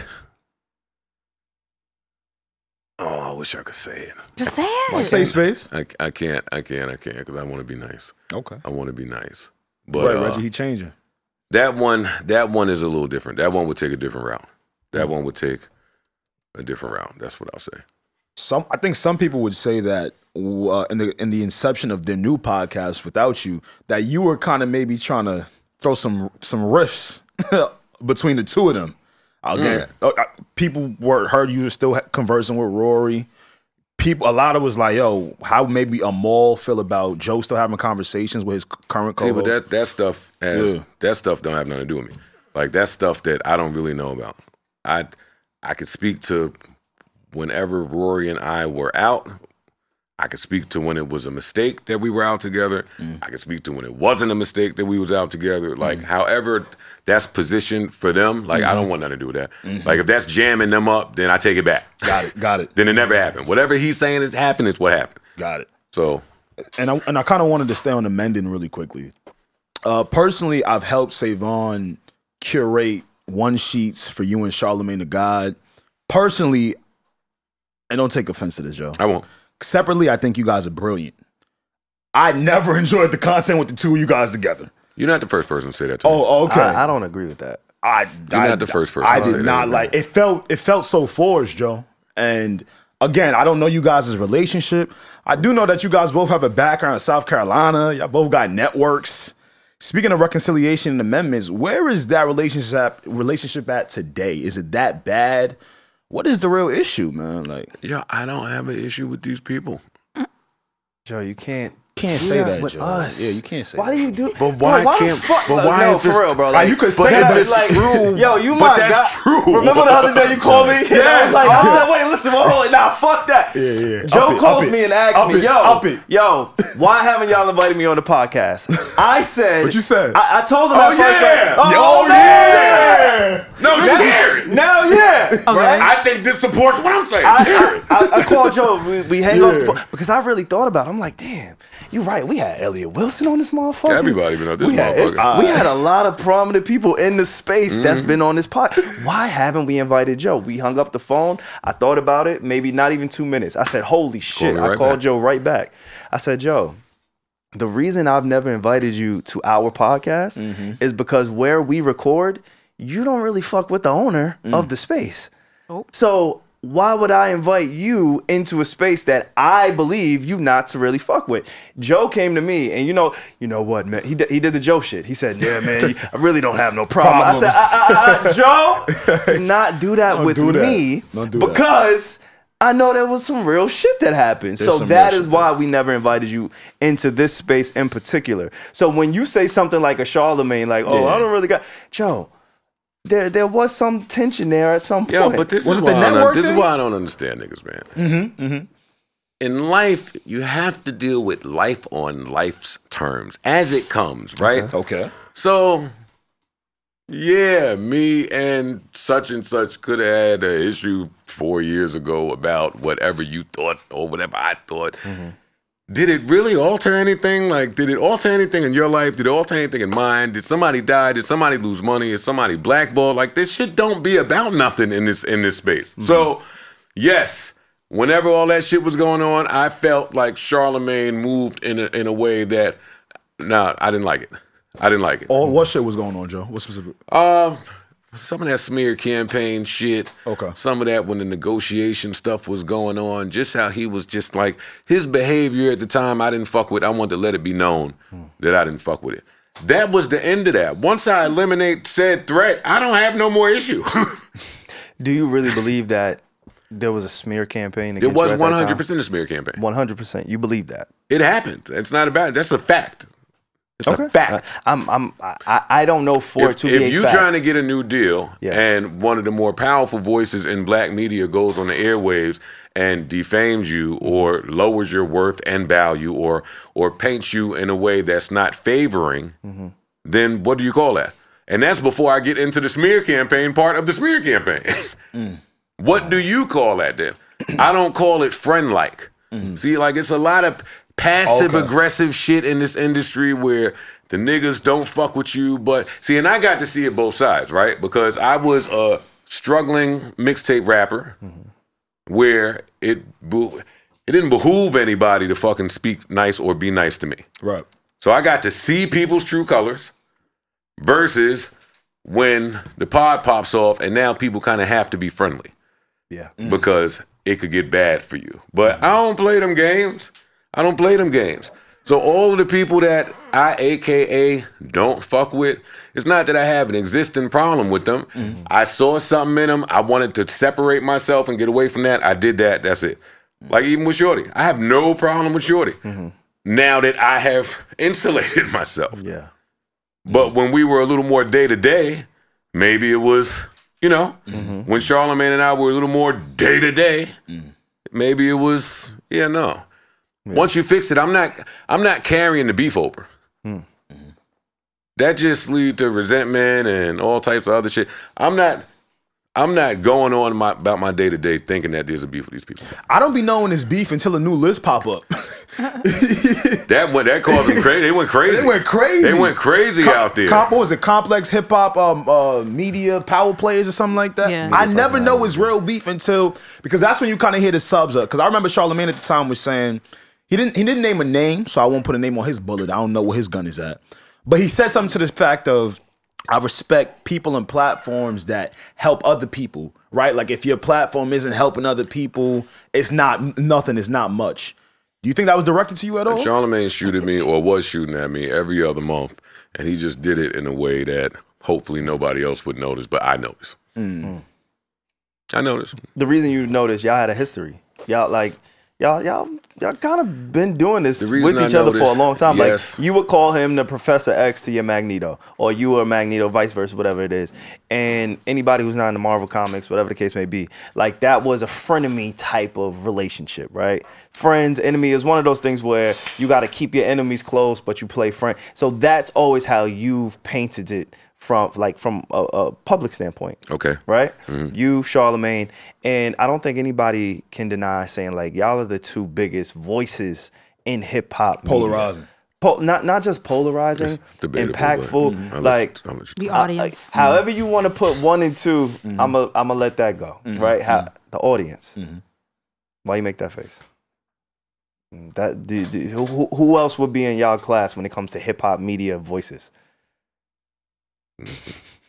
Try to get me to start nothing. No, there's a lot of folk. You made a face. I don't know. You don't know? I don't know. Public perception would be it's Joe Budden. It's in the list. Fuck public. The list says it's Joe Budden and then it's Charlamagne. So clearly, the list didn't say that. What did the list say? The list says Joe Budden Academics. Charlamagne 3. I didn't read to 3. Okay. Yo, this nigga's crazy. That nigga saw his name. It was right there. Like, why would I? He said, he stopped scrolling. Like, why would I read to 3? He said, "Oh, me and my man here, right?" Yeah, I'm out. I saw me and 1. Was like, all right. And I was like, oh shit, act. Close. Oh my god. I closed the laptop, nigga. That makes no sense though, because it went from 30 to 1, so you have to scroll past 3. No. When it went out to the public, that's how it was. Oh, okay. Got it. Yeah. Okay. When it got to my phone, it was Me. Joe Budden at the top. Okay. And act. Okay. And then look, okay, salute that's to all I Act need to for know. being in that conversation too. Whoever else was there, hey, that's dope. Salute to Act for being in that conversation as well. That's fucked up. But Hey, they should leave me alone. They should leave me alone, man. They know I'm a dick. you again, put it like the past decade. Yeah. Decade, it's been you and They Sean. was mad at that list. Yeah, that list was low. For nothing. See, but that's my point. Like, don't be about it. Who cares? Everybody getting money. I be cares? confused. Okay. Well, That's another myth that's going around. it's different. It's different tiers of money. Well, when we want to like. Do you really want to? You don't want to talk. Joe don't really want to talk. We ain't gonna do that because We can talk. No, we're not. I'm gonna take a break. I'm gonna take a quick break. When you yeah, say yeah. we can talk, you gotta remember you're talking to talk the about nigga who anything knows y'all the wanna talk logins, about. who knows that I know. can talk. I really know. How many logins you know? I've created all the logins. Hey. Oh, we gotta change some. Why'd you say that? We gotta change some of these logins. He's still all up in them. Like, God you can't talk to somebody who actually thoroughly you knows. might know. I You know. know. So that's why I keep I'm asking you, killing. like, do you really want to go? No, we can't. Let Let's me just take a go. quick break. do Call it. my crazy. baby, and we can go. Let's do it. Go crazy. Week 9 of the NFL season is here, and there is no better way to get in on the action than Underdog Fantasy. That is correct. Underdog Fantasy will match your first deposit up to $100 if you click the link in the description and sign up using the code NEED2KNOW. That's free money, and there's nothing we love more than some free money. We also love Underdog Fantasy over here because they dish out promos on the regular. All right, we told y'all every single week for the past few weeks, the Pick'em specials. This week, we are asking now, I have a brother who is a beloved Steelers fan. Salute to okay? I'm a Patriots fan, so I don't really know too much about that organization. But if I were to choose, I would take the higher on Kenny Pickett this week. All right, Kenny Pickett, all he needs is 1 yard. Again, that is on Underdog Fantasy. Need to know code. They are matching your deposit. There's a nice way to kind of earn, and have some fun on the game. So yeah, I would take the higher on Kenny Pickett this week for passing yards. Same.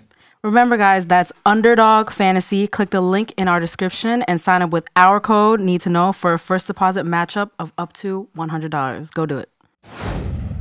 Yeah, so we was talking about the numbers, right? Like you can't like I'm one of the few people you can't just say, yeah, no, I don't fuck with him because of that. Like it's there. You get what I'm saying? Like, so you, Charlemagne, academics, again, I know you only saw number 2.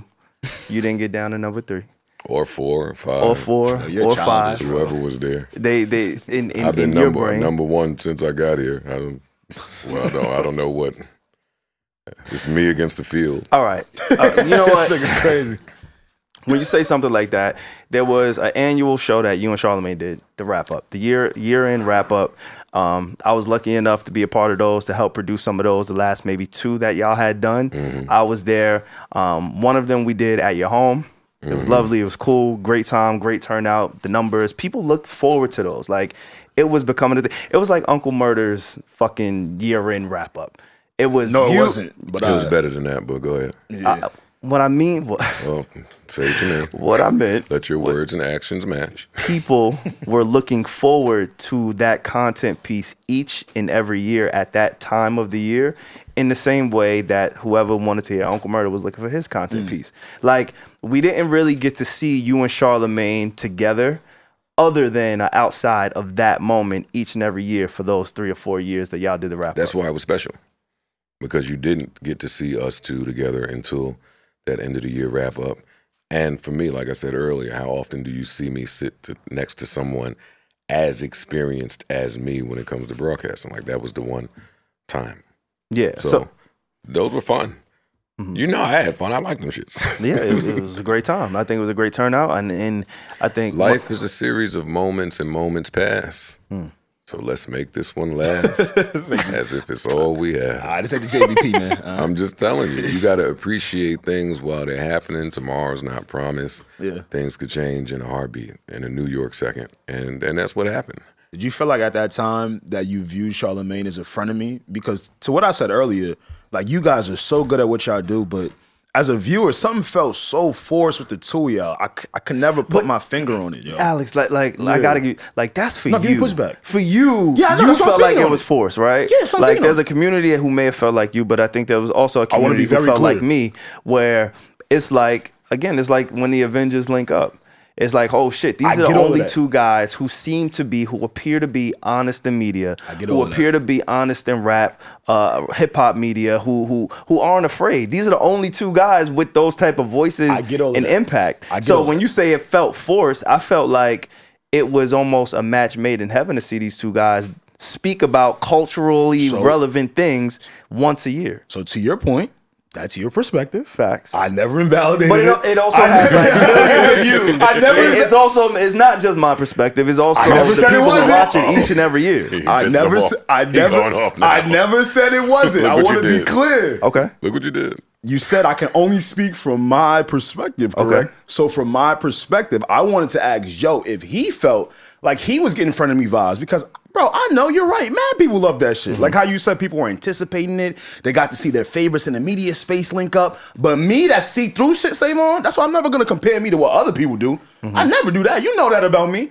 I like to make my own case and opinion on things, right? And when I would watch it, something felt so forced about it. I couldn't put my finger on it. Like, so again, to ask you, do you feel like I never got frenemy vibes from Charlemagne when I thought that he thought we were on equal footing? Hold on. I went to college, but hold on. What Joe is saying is he never thought that they were on equal footing. Okay, so he believes Charlemagne thought that they were on equal footing, but he never thought that they were on equal footing. Now, I want to challenge you because, again, going back to what I said about the Rory Maul clip, I pulled up your rebuttal to Charlemagne when you kind of laid out. Like another clinic. Absolute masterclass of putting an end to that one. I go back to that one every few months.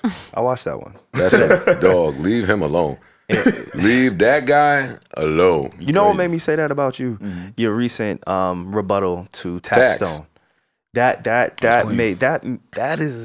might be number for me, because that was just different. But going back to Charlemagne, when you respond to Charlemagne, I think the biggest point that you were trying to make is, hey, I own my shit. I own my shit, and you are in a ecosystem that you don't necessarily control 100%, right? You don't have, at that time, again, today, fast forward, things may look a little bit different, but you and Charlamagne, I believe, are so important to this culture in particular because it gives an example to do it different ways, right? Like you can reach the heights that both of you have reached despite, like, I'm not here to like measure y'all niggas' dicks, bro. I'm not. I don't give a fuck That's what I came for. Fuck. Like, Damn it. Damn, everybody go home. I don't got my rule. Let me put my dick up. I don't got my tape. Yeah, put that right back. I don't got the Durexes. All right, I left the door, but no, like Durex is crazy.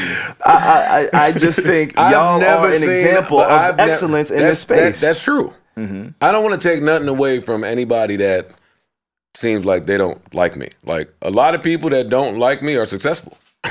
Like they did it. Like I don't want to take nothing away from that. I don't know too many company people I've ever like just been hokey dory with. Like that's me. Like that's a me thing. If you are like gun ho Mr. Company Man, then that works for you. But we're gonna go our different ways. My path is not that's not my path. Like I'm very clear in my path, and that ain't it. Like even when it comes to you say like we're the top 2 voices in culture. Like first of all, what culture? What is culture? What Hip-hop is that? media. What do you mean? Please. What do you mean? Please, that's like loyalty. Yeah. That's Please, not, Joe. please It's with not. that. We can't Please do with that. Please with that. We can't do that. We can do that. This is the exact time to do it. 50 years. We got 50 years of evidence. What culture? I don't know. You happy with all these celebrations? I mean, you happy with the people that's throwing the celebrations? You happy with the payouts? Spotify just announced, hey, we now adding some other shit to not pay y'all. Like what culture? Like don't beat me down with culture. I'm not falling for none of the myths. Like I'd like to think I run right alongside of whatever the industry is doing. I don't operate inside of it. I run along at my own pace in my own world, and hopefully we advance. But I don't really consider that Charlamagne that either. Like Charlamagne make it very clear that he's trying to get to politics, he's trying to get to books, he's trying to get to late night, he's trying to get to white people. He make it very clear that my focus is not y'all. Like us, this culture you speak of, it only ever acts as the entryway for us. Like, and then once people get inside that club, be prepared to meet somebody new. So we have to constantly acquiesce to the changes that people are going through, that the climate is going through, that the fans are going through, that the industry is going through. So yeah, I don't view it that way. This culture would have, if they had their choice, Joe Budden would have been over 99 times and then some. If the culture had its way. Yeah. Please. But when I speak on culture, like this, it's tough for me to hear you say that. And I agree with some of the things that you said. But the reason it's tough for me to hear you say that is because you literally hosted a show called State of the Culture. Yo. I watched that shit. What was that So good. when we talk about culture, there is an energy, a community, a mindset that speaks to the culture that I'm speaking to. I'm not talking about the machine. I'm not talking about, the industry. I'm talking about the culture, right? There's and within that, there's You're talking about the people that create all the fly shit and then sell their rights to the people that end up owning the culture. No, I'm talking about the things that move us as a community. Those things are that the inspire- people that end up selling all of their rights to the people that run the culture. It's hard for me to say yes and agree with that. It is, and Say, because you're wait, not hold that. up for a second. I'm not asking you to agree or disagree. Got it. The proof is in front of you. Okay. The proof is here. I'm one of one. I am the only independent, fuck y'all, fuck the system, fuck the ads. This is the way it's being ran, and I'm the one of one that has bucked that system. So it ain't really up for debate, like to me. Yeah. That's why I salute. Did you hear what Nas did for Rakim and Scarface? I think that's super dope. So speaking to the culture type thing, back to the people within this space that have to create opportunities for ourselves because they won't do it. They'll just keep taking from us. For those of you that don't know what we're talking about here, Nas created a fund called the Paid in Full Fund where Rakim receives $500,000 and Scarface. I think that is beautiful. Along with healthcare. Along with healthcare. Correct. Correct. Because we've been having a lot of conversations about where is hip hop going to be in terms of what is it called? The like something return back, like a retirement plan of a sense, like a union. Yeah. There we go. So it seems like it's being built up that way, but it starts with us for real. Culture is just a word, I feel. It's a buzzword. You mentioned ads though, and before when I was working for you, I used to think you just hated ads. I didn't really understand it. You didn't do a good job of explaining it to me. Probably not your job, but as time has progressed, I understand your stance is more with knowing your worth, which I completely agree with. Oh, for sure. But would you agree, though, it's a little bit easier for a Joe Budden to realize what his worth is and where things could go and how much money could be created and made? I argue against that. I mean, I do understand. I would love to hear you hear it. I understand how somebody could think that, but I totally argue against that. It's either easier because I was Joe Budden and I was who I was before I got here, or it's much more difficult. Why would it be much more difficult? Because I already burnt 20 million bridges before I started. I already have a history or a reputation or a slate that some people out there are just going to hate you off the rip and not feel like doing due diligence to learn more about you. I don't want to hear your voice. I don't want to hear nothing about you because of the 15 years that I have of shit to hate you from. I can hate you from loving hip hop. I can hate you from Def Jam. I can hate you from here. I can hate you from there. I can hate you just for all the rapper stereotypes and stigmas that come with us. So, no, it wasn't easy for rappers in 2014 and 2015 to totally pivot to something else. I think that's like revisionist history. That's when in 2014 and 2015, I remember it like yesterday, when you tried to pivot to something else. First of all, there was no clear avenue for retirement for rappers. Correct. Nor did anyone ever believe that there is retirement for rappers. There's some people that feel like rappers can't retire themselves. The fans do it when you old and you washed up and you whack and you all the things that Drake said about me the other day. Like, so all of that existed then. Then it was, oh, you trying to podcast? What the fuck is that? You're a loser, you're a failure, you wash. So, I mean, you start. I didn't need Nicki Minaj to say that in 2015 or 2016. That hurt. That hurt where I was trying to go. What did she say again, Joe?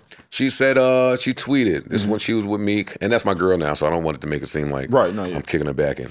Hey, Nicki, if you're watching.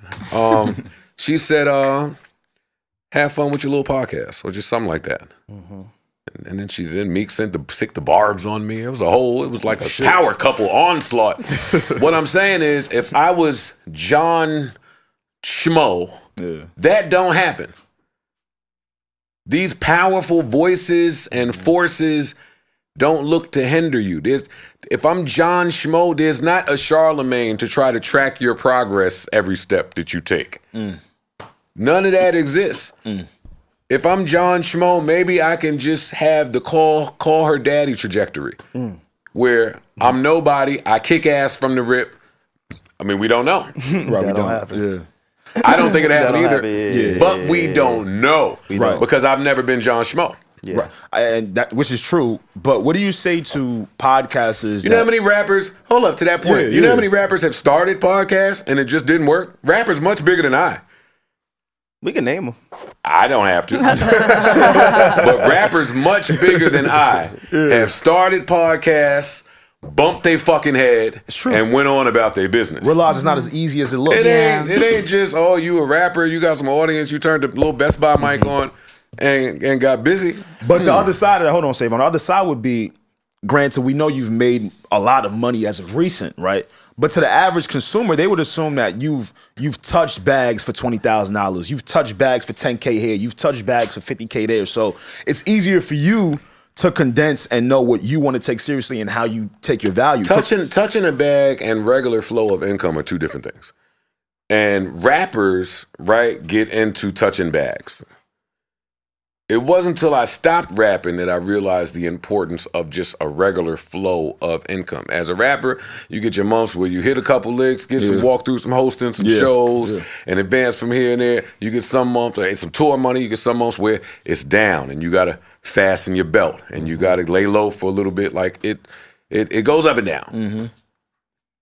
Only in retirement has it been, oh, I'm making that this month. Oh, I'm making that next month too. Reoccurring. I used to tell my my OG Dill coming up. He's like, man, you don't know shit about nothing. You're a rapper. You ain't never had a real job. You live a rapper life. And I used to tell him, like, you know how much I would kill to have a stable check? You know how much I would just kill to know how much money I was making next month? Like, I don't get that. I had to go bust my ass, plan for the tour 7 months in advance for the album that ain't created yet. That shit is a mess. Yeah. So, yeah, now is the first time where, like, just business is done correctly, and you reap the fruits, you reap the benefits of that. When I first got in podcasting, I was trying to preach that good word to so many other podcasters, and it took me bumping my head a couple times to learn that everybody don't want that, right? Like everybody, there's no one way to do this thing. Yeah. Like there's a million different routes and avenues, and I can't convince somebody to do it my way, nor should I want to, because my way is insanity. Gotcha. Like this was insane. If I explain this to somebody and say, hey, you should do this, that would be void of logic, but it worked for me. Everybody got to go figure out what works for them. Gotcha. I'm glad you said that because a lot of smaller podcasts have to take the ad money. Well, they don't have to. They choose to take the ad money to pay the expenses, to pay for the studio, to pay for the staff. Why? I mean, where else is going to come from if you ain't got a 9 to 5? Answer it. See, and that's my problem with podcasters. Yes. Nobody thinks, hey, take the question that seems difficult and spend some time trying to answer it and see what you come up with. Because my first answer is bank. It's the same thing anybody else do when they have an idea and they don't have the income to fund it. A loan. You go to a fucking bank and get a loan. Or you go to a loan shark if you can't go to the bank. Like, there are answers to these questions. It's not just, I have to take this ad from this company at 100 times below the rate that I feel I'm worth. These other podcasters let these companies tell them what they're worth. I don't do that. And I want to give you a credit. I don't do that. Yeah. Hey, when you ready, when it's time to talk CPMs and whatever shit. that geeky shit is y'all niggas is talking, CPMs, hey, send it to the field. Yeah. And I'm glad that they know that today. They know, send that to the field. When they come to me, that conversation changed. I don't move like none of that. So you do feel like if even the smallest of podcasts were to subscribe to this, even though, like you said, it's insanity, you feel like if the smaller podcasts were able to subscribe to this thinking, things would change with the ads? I think things won't change doing it the way that the smaller podcasts are doing it. Because who are the ads y'all niggas is getting? Magnums. Yo, don't do that. Black. He's right. He's right. They We have a fucking Magnum ad. You You getting can't do black. that. Well, then not Magnum. Go ahead and take it out. But y'all getting black nigga junk. Yeah. They not sending nothing to y'all that's important. Yeah. Nothing that you see on television. Do I cut on a pod in here? You niggas is getting exclusive vodka. Y'all niggas is getting the trimmers for beards. You niggas is getting, and that's cool. But nah. I don't like the redlining in podcast advertising, which is if we good enough to make, I see that our culture makes everything pop. So why would I not charge at a premium? All y'all trying to do is come galvanize my audience, which I know myself to be a driver of inventory, and I have this amount of years seeing that my audience spends. So no, you can't come over here for 1, 2, 3, 4, 5 episodes, take all of that fan base, take it to you, and we not have an equity talk? Or that not be priced at a premium? You want to give me $2,500? Wait, what? No, they can't speak to me like that. I won't allow it. Yeah. Now, everybody can't get on that. That's what we're saying. Everybody can't get on that. I'm glad Everybody can't do that. But where there's a will, there's a way. Okay, that's fair. The only way is not, hey, I will accept a $700 ad from McDonald's and hopefully play the volume game where if I could get 7 of these, then hey, I have, what's 7 times 7? 49. Woo! 4,900. Yo, we got a Hey, that McDonald's doesn't ad. sound Chill. bad. I think it's the McDonald's ad about to run like right now. Why would I even take that from a company that's worth however many trillion y'all are worth? Yeah. Y'all worth too much for us to even discuss anything at the number you calling me about. Don't waste my time. Yeah. And I don't want to waste your time. Joe, how do you feel like these companies are valuing ad placements on podcasts these days? Well, podcasters got outdone by streamers, by gamers. The boat is passed. It's over. Damn. It's over now. It's over now. I'm sorry. Sorry if it's bad news to the cameras. Listen, there was a window. Yeah. Now there's some other people in. If you haven't figured out how your podcast can be profitable to you right now, it's going to grow difficult with each passing day is what I'm saying. It's true. It is. True. I agree. To kind of piggyback on that point, Spotify, they spent $1 billion, upward of $1 billion over the last few years on investing in podcasts. Obviously, you had a podcast deal, exclusivity deal with Spotify. They had some people, the likes of, obviously, they have a Joe Rogan, Kim Kardashian, Amy Schumer. I found out recently they had an exclusive podcast with Lizzo. These are all A-list people. And then we also had like a Joe Budden. They are now projected to stop. The strategy doesn't seem to be a proven concept. Joe Budden was right. They're all pulling out. Joe Budden was right. This is a long, drawn-out way of saying Joe Budden was right. And don't take that away from me as a Virgo. Right about what? I need to be right about this. But what exactly were you right about? That was a failing business model, right? Like, and that was part of the stress that came with the Spotify deal, right? You as a podcaster, you know, you're trying to get better as a podcaster in this niche field. And actually, let me take it before this. As a struggling mixtape rapper, I was outside when we was getting $3 to $5 grand. It was $2 to $5 grand for walkthroughs. And what eventually happened was the Instagram baddies started doing walkthroughs. Yeah. Look way better than y'all. Not only did they look better, but they were a lot cheaper. Oh. And they brought in audience. So the niggas like me that were running around getting hosting bags, oh shit, it's over.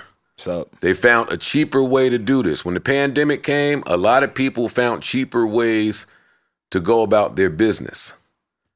Great that Spotify is coming in to spend over $1 billion on podcasts. But when you do that, you have to spend it on podcasters, not celebrities. These celebrities are going to give you a headline and they're not going to deliver with the podcasts. So the headline is going to pad the pockets of all the people with stock in this, and they will decide to sell when they feel the time is right. But what did that do for the community? Like, I'm all for a Kim Kardashian podcast if we're going to get Kim Kardashian podcasts. But if she's just going to take a check and go, then that don't really help. That hurts the people that really do podcasts. If Michelle Obama is going to come do one podcast, if Meghan Markle is going to come and do one podcast and leave, then all of that money that is supposed to be going to podcasters is just going to celebrities to take a quick check. Oh, you ruined the field that fast. That's such a we good ain't point. been here but a couple of years, and y'all have fucked up the whole field already. That's such a good point. Because now to the streamers, like how you were mentioning, streaming ain't nothing like podcasting. Meaning, not every celebrity is just gonna want to jump in it because they're handing out bags. It's very, very different, and it's so fucked up that podcast was the place where they could get that shit off. Yeah, it's over. It's over. It's over for that. It's over for that, but it's not over for podcasting. Again, if you figure out how to be the best at what you're doing, then you'll also figure out how it can be profitable for you. That's a good point. Like where I am now, I don't really care about what's happening in the business of podcasting because my business runs differently than the business of podcasting. People hate that. People hate when you're not in the midst with them. I've realized that. When you just want to do your own thing and stay out the way, you come off as the rebellion. Or like, oh, he doesn't fuck with people. Or they wish they could do what he does, so I think that's why. The funny thing is, the other day, Hov got asked, like, yo, would you take the $500,000 or would you have a conversation with yourself? He finally answered it. And Hov said, you take the fucking money because I put all of the gems in the music. I think that would be the equivalent of a Joe Budden.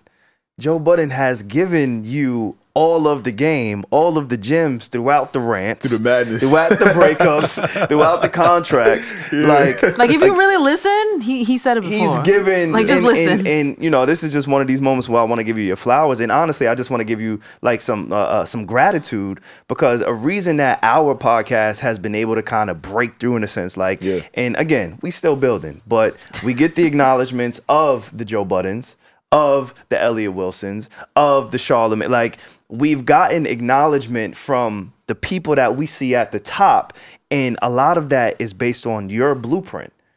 Like, I almost blocked y'all when that Charlamagne shit happened. I was gonna ask, like, did you care? I almost blocked these niggas. Why you saying? Yo, bro, why you did that? It wasn't our fault that he shouted us out. I want him to shout niggas out. That's great. I root for these guys. I want him to do that, but he was too excited. What you mean? He was hyped. He was hyped. Yo, that's hate, Joe. Don't do that. He was hyped. You can't hate on shit, bro. You was like, though. What you saw? That's just it. I see it all. Yeah, Joe be watching everything. I see it all. The OG acknowledged. Yo, I'm so grateful that a figure such as your being could take the time to through my phone, like, put in that shit, fuck right? out of here. Fuck out of here, nigga. I done pulled you. Yeah, nigga, but go ahead. It's cool. Yo, Joe's like, I found your tweet. But it's cool. Yeah, it was a little salsa in there. Yeah. It was a little salsa in there. But it was exciting. To my brother's defense, man, he was big in podcasting early. He's just passionate, Joe. He was passionate about your podcast and Charlamagne's pod. I'm gonna keep it a buck. When he brought podcasts to me, it was finishing school. I'm looking at him like with 4 different heads. I'm like, nigga, the fuck out of here, boy. Who's listening to podcasts? Right. So I think it comes from that. Oh, mad people. I'm not mad at him. I'm just busting his balls. Yeah. Go ahead. You're supposed to be excited. You're supposed to be excited. But just turn it down a little bit. Just turn it down a little bit. Act like you've been here before. Yeah, that's what I'm saying. But all right, so God damn. Act like you come from the Joe Budden fucking. Act like. Don't forget where you come from. Don't leave the school and be like, oh, it's an honor. I'm not going front. They ain't teach that at school, son. Watch this, because Alex, you've been there too. Yeah. You asked me to turn it down. I asked you to turn it up. Okay. Why does it take for a Charlamagne to do something like that for you to be like, wait, hold up, let me see these niggas how they moving? Turn that up, Savon. There's gonna be a lot of cap in your rap show. And that's my problem with you niggas when y'all get in front of these cameras. Savon, did that need to happen for me to recognize what you brought to the podcast game, or did me and you not, or were you not one of the first people I approached when it was time to expand the network? You did. So then what do y'all get on these mics talking about? No. See, I can't let you do that, Joe. Oh, tell me more. Tell me more. Our supporters be getting at you. Because, granted though, salute to you, because a lot of our supporters did come from the Joe Budden hive. So for sure. They just looked at it as, they probably never seen publicly Joe address the Need to Know podcast. There we go. In that fashion. I have sat next to Savon on air. Yeah. And worked. I'm not going front. That's when you said that shit about Justin Bieber, right? Why do we gotta do that? Nah, because I was trying to remember that day. Where do we go? I'm just saying, Now your best moment. What is going on? I remember the day, my fault, bro. What more can I do than sit next to the man and get in my bag? And this was right after the breakup, right? Come on. All eyes on us. What up? Yo, sit there. Let's go. Next man up. Tumultuous time. Yeah. Don't tell me about some fucking why it takes somebody else. The nigga, if you don't get the fuck out of here. It was a moment, and I'm not mad at it. Yeah. And I want to go back to just the podcasting. Yeah. I want to go back to actually your influence, because your influence is in music and it's in podcasting, right? But I kind of want to shift gears a little bit over to the music. Okay. There's a lot of times, me working so closely with you, a lot of people being introduced to us through Joe Budden. Yeah. When you go through shit, and I know you hear it all the time, because I've heard Ish, I've heard Ice. I know in your personal life, when Joe Budden has a headline, it's like an effect, a wave. Everybody gets that headline. So when shit happens with you, my phone goes off. Okay. Still. And it probably will for the rest of my life. Okay. And I just got to accept it. Yeah. Recently, you and Drake have had a back and forth, right? And I don't even know if it was so much a back and forth. It was more so you said how you felt, and I truly believe your judgment was fair. Your Tanner, assessment. we clipping this too, Tanner. your assessment was fair, but subscribe now. No, seriously though. Subscribe. My man told Joe. That's one of my favorite things about podcasts. I can tell when the clip it up topic is coming. When it get queued up, Okay, fine, we are gonna clip it, so what? Joe, so watch this. Nigga, I help you with the clips on your shit. So of course I know when to clip it up. That's different, but I'm gonna let you get it right, up. let's That's go. very different though. That's very different because I don't give it- subscribe to that culture. Okay. That's true. So never did I. I never get it. I hit get that. anybody and said, "Hey, I'm talking about this, and this is our clip for the day, and hey, you take this clip." I've never done that. You haven't.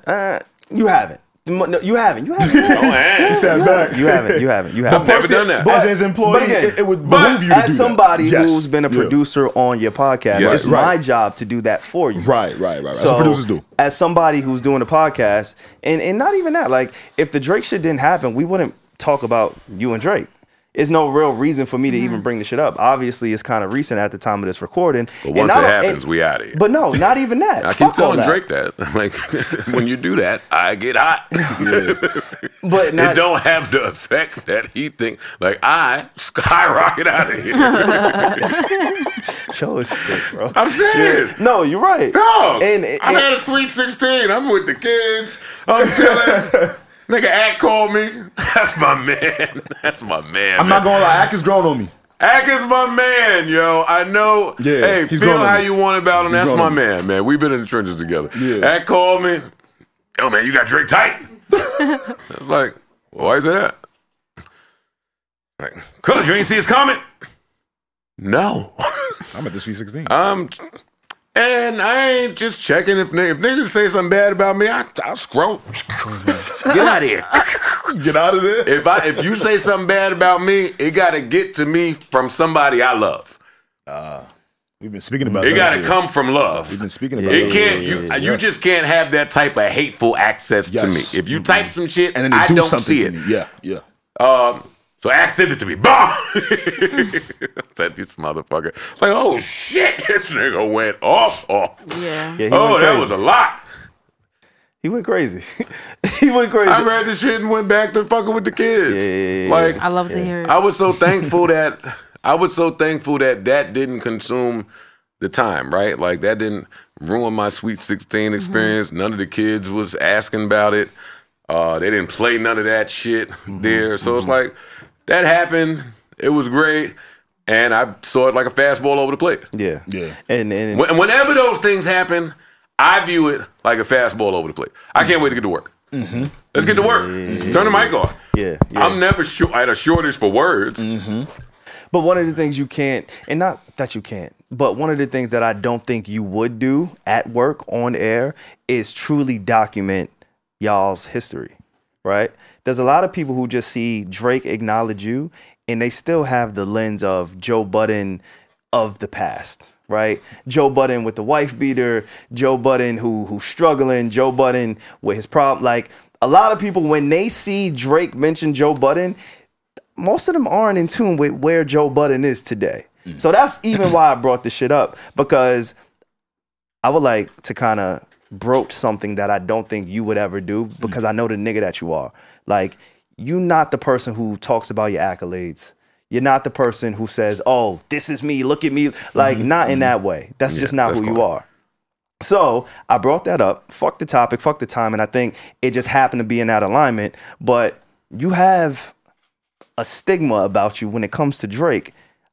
Truly, as a friend and as a person who's a fan of the content, I don't think it's warranted. So we do have headphones. I'm going to play a clip for you. I would love for you to kind of just, We can't forget about them diss tracks now, though. Yeah. No, we're not doing the diss. We're not even going. We're going Okay. beyond that. We're going 15 years back. Okay. Wait. I'm sure Joe, Got he's in the registry, so I'm sure he saw this. But there's a lot of people who may not have. I just want to play this real quick and get your response to it. Disc. Oh, disc. Yeah. When do you? I heard the line, you diss me, not going to reply. I'm a nice guy. Now, somebody's going to send a I'm shot not at you. like you, man. No, I'm a nice guy. I'm not gonna diss me. You'll never hear a reply The from me. nigga's not gonna diss anybody. Nobody, man. Marketing no genius early. About that boy. I'm happy. I'm honored. I'm honored He's to good. be around you, man. This is the first time. Yo, come on. Okay, so I can't be honest on your network here. No, I don't take compliments well. Say I'm honored to be around you. Bro, we all used to listen to you, so I don't need. You need to take. You need. Oh, you did. That's what you need. You need to learn how to take compliments. I think I take compliments. No, you don't take compliments. We spoke about that to start. That's 15 years ago. Mm-hmm. That's you and Drake. Mm-hmm. A lot of people, again, they just see you commenting on Drake as if you're punching up, right? But in reality, you and Drake have had a relationship for a very long time. Drake has acknowledged you as an influence, as a peer, as somebody that y'all have history with. But again, the public may not know that. So when you see a clip like that, when you hear a clip like that, when you go back into your mental Rolodex of that time period, how does it affect you when fast forward to today where all of these jokes are being made? Or, oh, I got a whatever and you got a modest home in New Jersey. Like, does that play a factor into your criticism and also play a role into your relationship or thoughts towards Drake? No, that's more cap. That's more cap, right? Like, I think I said this on my podcast. Like, I'm not trying to prove anything to anybody. Nor do I care about the things on the internet if they don't alter my real life, right? So the people that think I wasn't the greatest of rappers, that's their opinion. I'm not trying to change that. Like, a lot of shit you either had to be there for, you had to hear a mixtape, you had to, it's different times back then.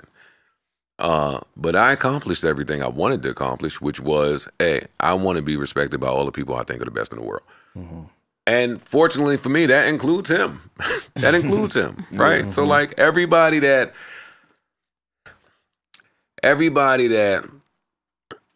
is nice, I think recognizes that I'm nice or was nice. And that's it. All of the talks about like accolades and spins and singles and like all of the stuff in my career, I've heard it all. Mm-hmm. Like there's nothing you could say about Joe Budden that I have not heard. So you kind of can't hurt me with none of this stuff. Is what I mean. I like that. You can't.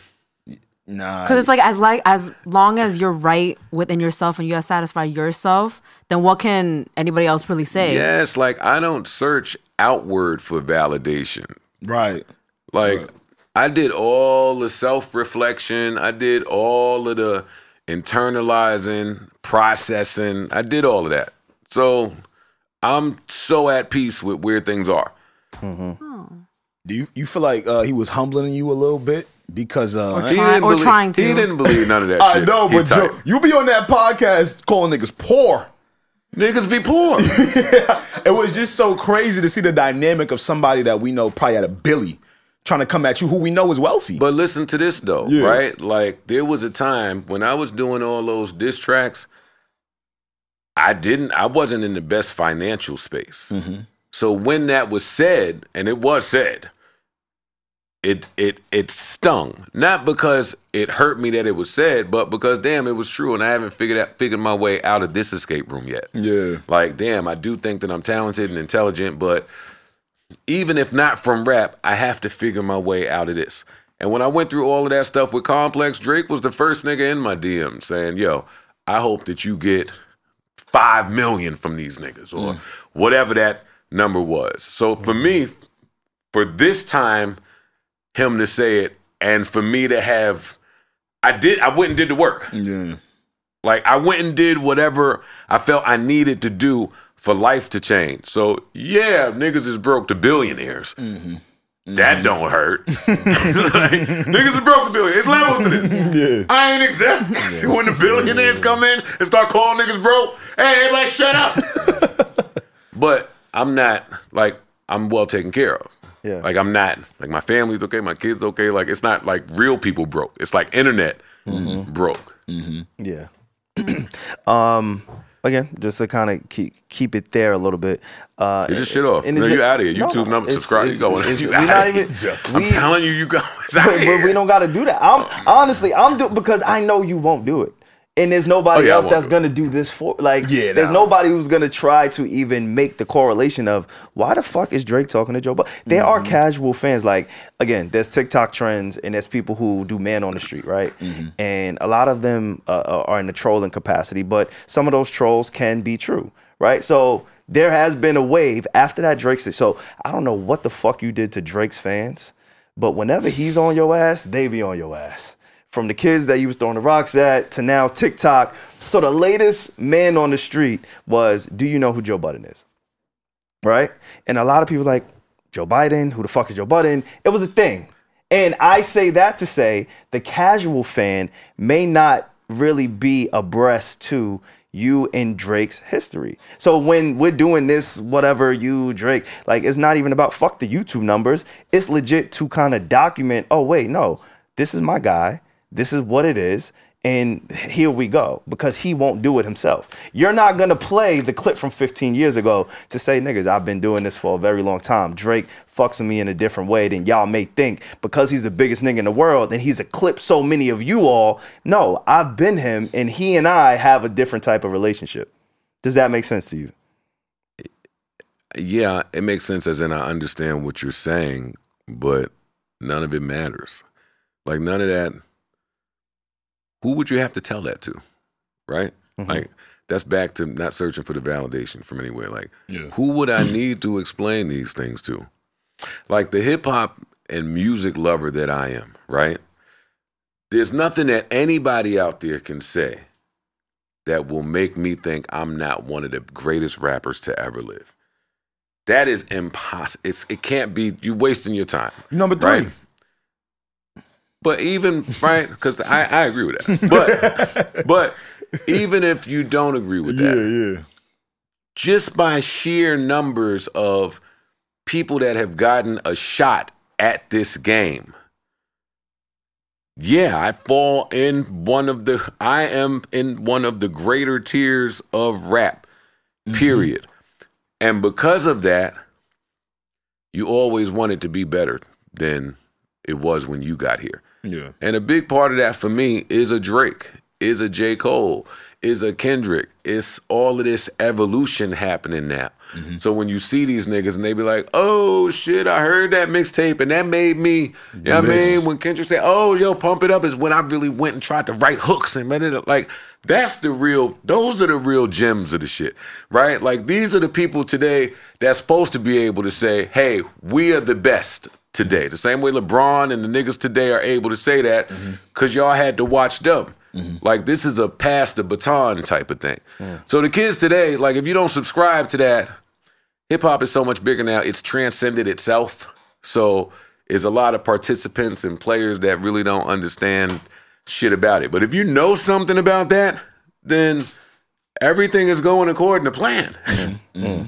How surprised were you when Drake replied in the fashion he did?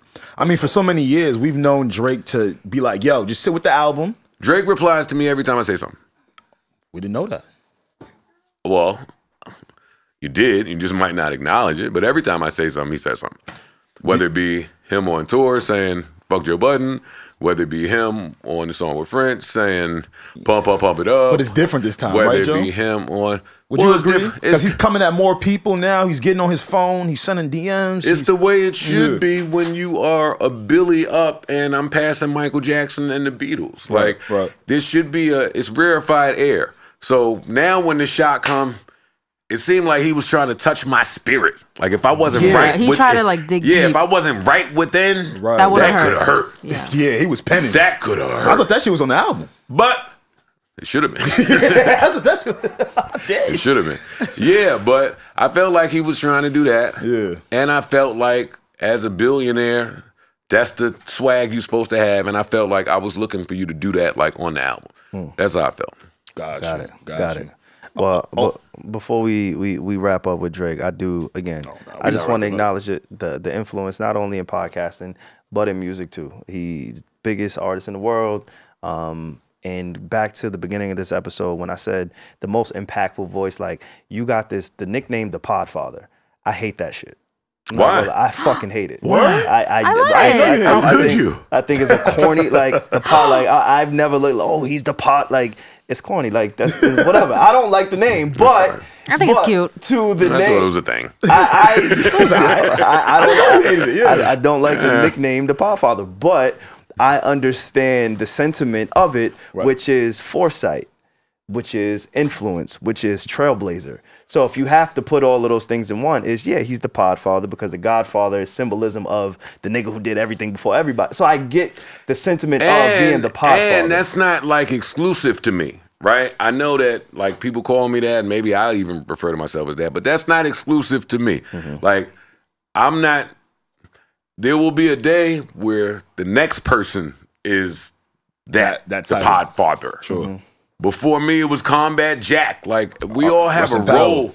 Rest in peace, Combat Jack. We all have a role to play, right? Like, there'll come a time when the student needs to be the teacher, and there'll come a time when the teacher needs to retire, and it just levels. It's levels. The cycle of life. Yeah, like, it's my turn right now. Yeah. That won't be for ever. That's not in perpetuity. Yeah. For sure.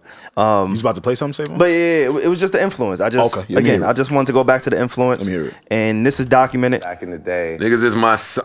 There you go. Another paragraph coming. No, that's my man, like man. just like with the way I used to try and get like certain flows off, and then when I met Wayne, I realized the goal was to like get bars off, but also have these catchy nuances. So that was a clear indicator of Drake acknowledging your influence. Because again, the current headlines, today's headlines is whatever Drake said about Joe, it just looks like there's a separation that Drake had tried to draw from Joe.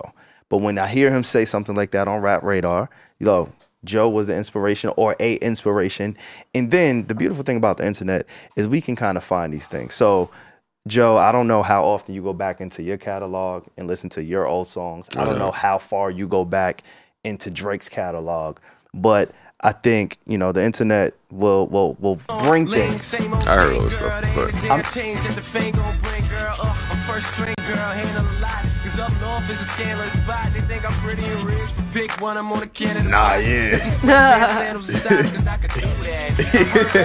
Yo, this guy is AI. Drake is AI. It's natural for rappers, though, man. It's natural. I had a time where I used to sound like Method Man, Cannabis, like whoever I was listening to. That's natural for rappers. It's good to hear that, though. But then we have something like this, what you can hear. Oh no, that's definitely me. The influence. Yeah, it's a slap right here. It's a slap. The cadence. It's a slap. See, but this is why I don't even talk hip hop with people. This is like obvious to me. This is like 2 + 2. You can hear it. But again, listen. You talking to a nigga where when Jay-Z was dissing me, and it was obvious that Jay-Z was dissing me, all of the fans said, nigga, Jay-Z don't know who the fuck you are, and shut the fuck up. Jay-Z don't even know you alive, nigga. I'm like, dog, y'all don't hear this? He's saying Budden. He's saying, hey, you regular, ordinary Joes, button up. Like who else? I think that's me. Yeah. And they're like, nah.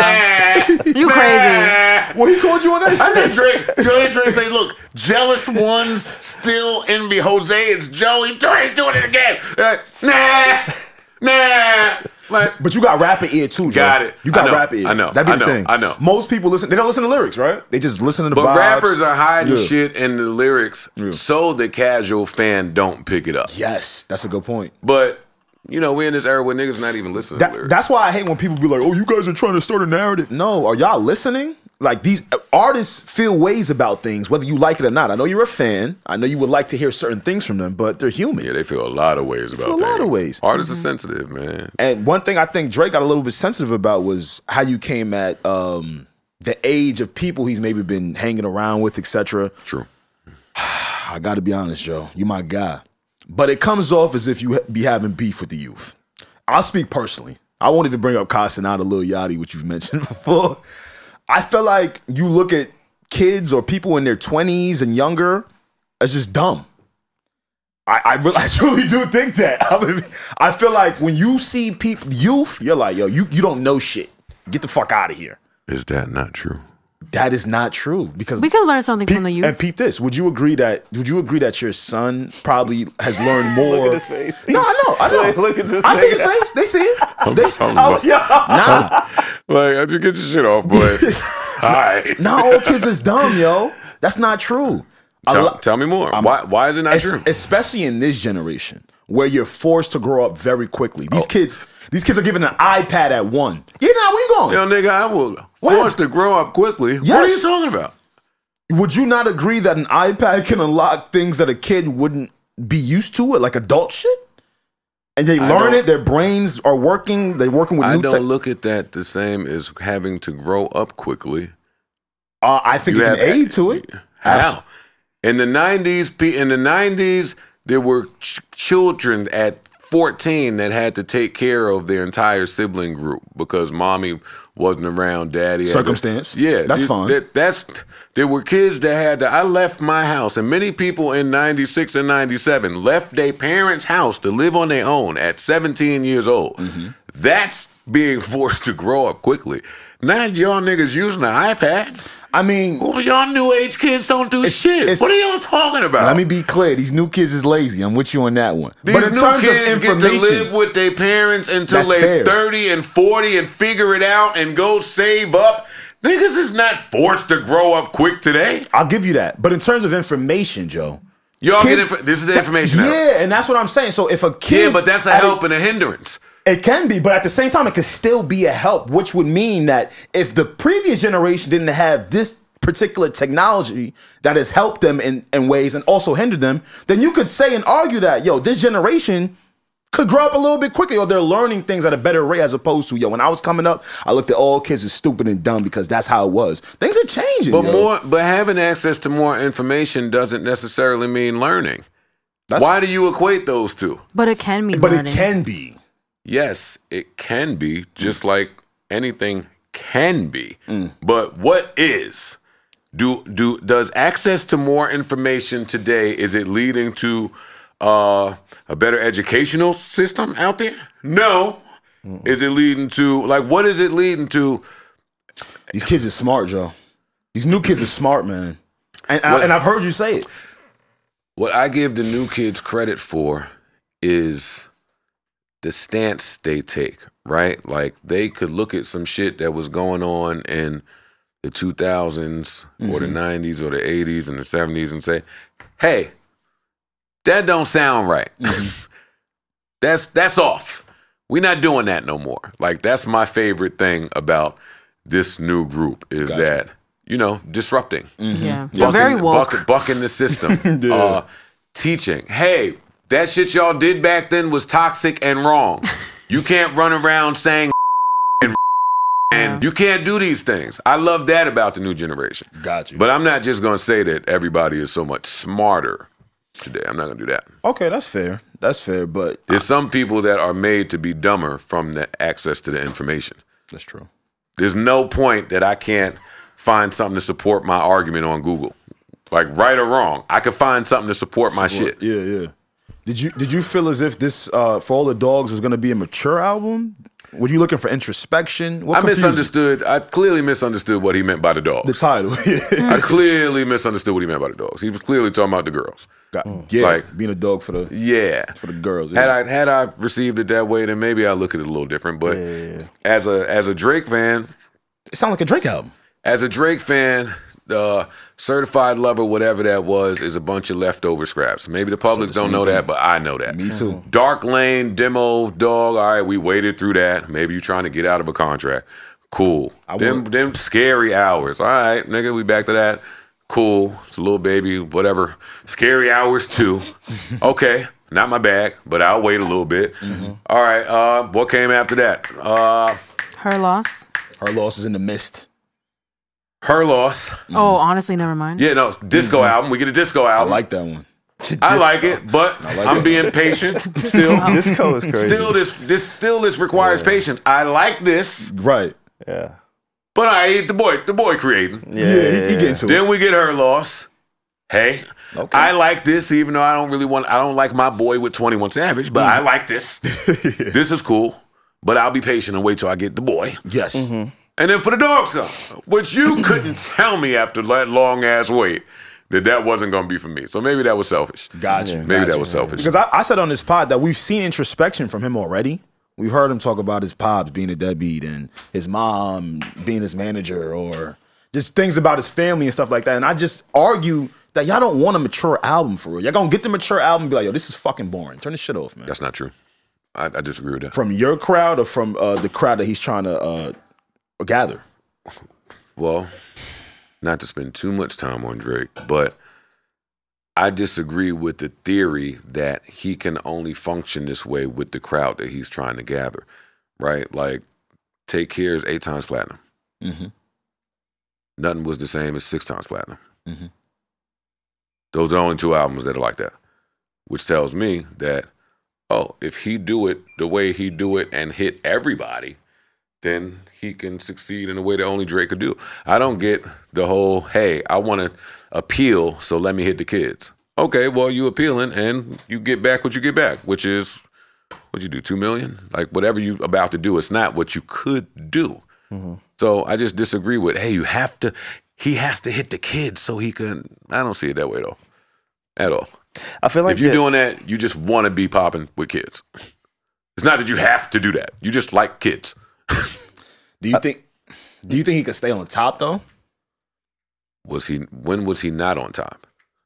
Kai Cenat, who you mentioned, I've heard him say that his favorite rapper is A Boogie. But he's from the Bronx. So I mean, that's vicinity, that's sound, that's like culture, also familiarity. But also his age, right? And that's a big streamer. So if he's looking at those types of people and they're the new voices for, what's popping, and we see them a lot on blogs, etc., I can totally understand why he could be like, wow, like, the kids don't see me the way my crowd see me. Well, I do too if I look at it through that lens. Mm-hmm. But without doing that, if I'm Drake, no sentence of mine starts with what Kai Cenat wants to do. Mm. I'm Drake. Fuck do I care about what the biggest streamer in the world is? I'm Drake. It definitely helps, though. I think his lifestyle. I'm Drake. I think his lifestyle is going to change. I'm Drake. Yeah. I mean, yeah, you can name things that's going to help, but I am him. That's true. I am going to dictate. Nobody out there understood nothing about Started from the Bottom when it came out. The bop, the key, the hook, the fucking, that shit was weird. Know what happened when it came out? It worked. It went. Took off. Everybody changed. Now his song started sounding like it. Mm-hmm. He changed things. Not Kai Cenat. Mm-hmm.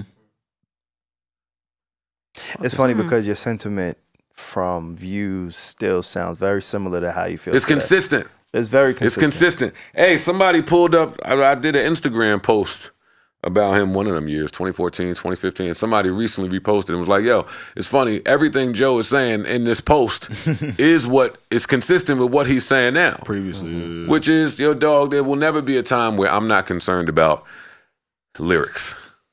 That will never happen. I'm listening to lyrics. If you put it there, I assume it's open for us to talk about. If you putting it there and it sound like you trying to talk to 12-year-olds, then nigga, I'm going to say, all right, this is no longer, I'm out. I tap out now. That's what I do now. I tap out. You want to appeal to them? I certainly can't tell you you're doing it wrong. Mm-hmm. But I know when it's my time to tap out. I think his lifestyle is going to change in Houston. You hear he got a crib out there? I tapped out already. I tapped out. He's like, I don't know about that. If I happen to catch something where he's back in his middle of the ocean bag, then pipe then down. let's pipe down. Pipe down is elevate. Pipe down. Any of that. That's for me. Where it's like when he get to dissing Kanye and pushing them niggas, let's fucking go. When he get in the arrogant, I'm the best in the world. Let's go. You didn't like the R&B on this album, though? But yeah. Okay, me too. I think that was the highlight of that album. Alex, what's lost in all of this is I do like the album. Oh yeah, you did say you that. You said that. I like the album. You did say but that. My tone and how I come off, I be abrasive. Then I say I like it, but then I come with criticism. It's just like that's my job to do. And it's hard for him to digest a full piece of content from you. I'm so surprised that people saying, "Oh, he didn't watch the whole thing." I mean, well, duh. When you're living like that, He don't have to watch the whole thing. Yeah. But if you're gonna go off like that, if you're gonna go off the way that you went off, then you might want to watch a little more. Yeah, might as well watch the whole thing. Especially with somebody that you have any facsimile of a relationship with. Gotcha. You mentioned the Kanye disses, the Pusha T disses. Do you feel like that iteration of the relationship, do you feel like that changed anything with you and Drake? Like, where was the shift in y'all relationship? Because every guy knows it's either money or women, right? It's money or women. So I don't know if there was a woman or that you kinda never shifted just really things. had a relationship. Like, I don't want to sit here and cosplay like him and I have ever had the greatest relationship. Got it. I can't say that. Like, I know when he first came out, he was somebody I wanted to work with. His career took off rather fast. I know I've always been somebody that he has respected. But outside of that, that's the end of that. And then when niggas turn into trillionaires, you can't expect to have the same relationship equity with people. Yeah. He's a different man today. I'm a different man today. Right? Like, I'm not hanging my hat on, hey, we was besties. That was never the case. Right. The last time that you talked about Drake on your podcast was talking about your DMs. The DMs, you and him had a DM exchange. The internet, they kind of were like on the fence about it. Some of them was like, yeah, cool, I'm glad he like exposed or mentioned it. And some people was like, yeah, you probably shouldn't have done that.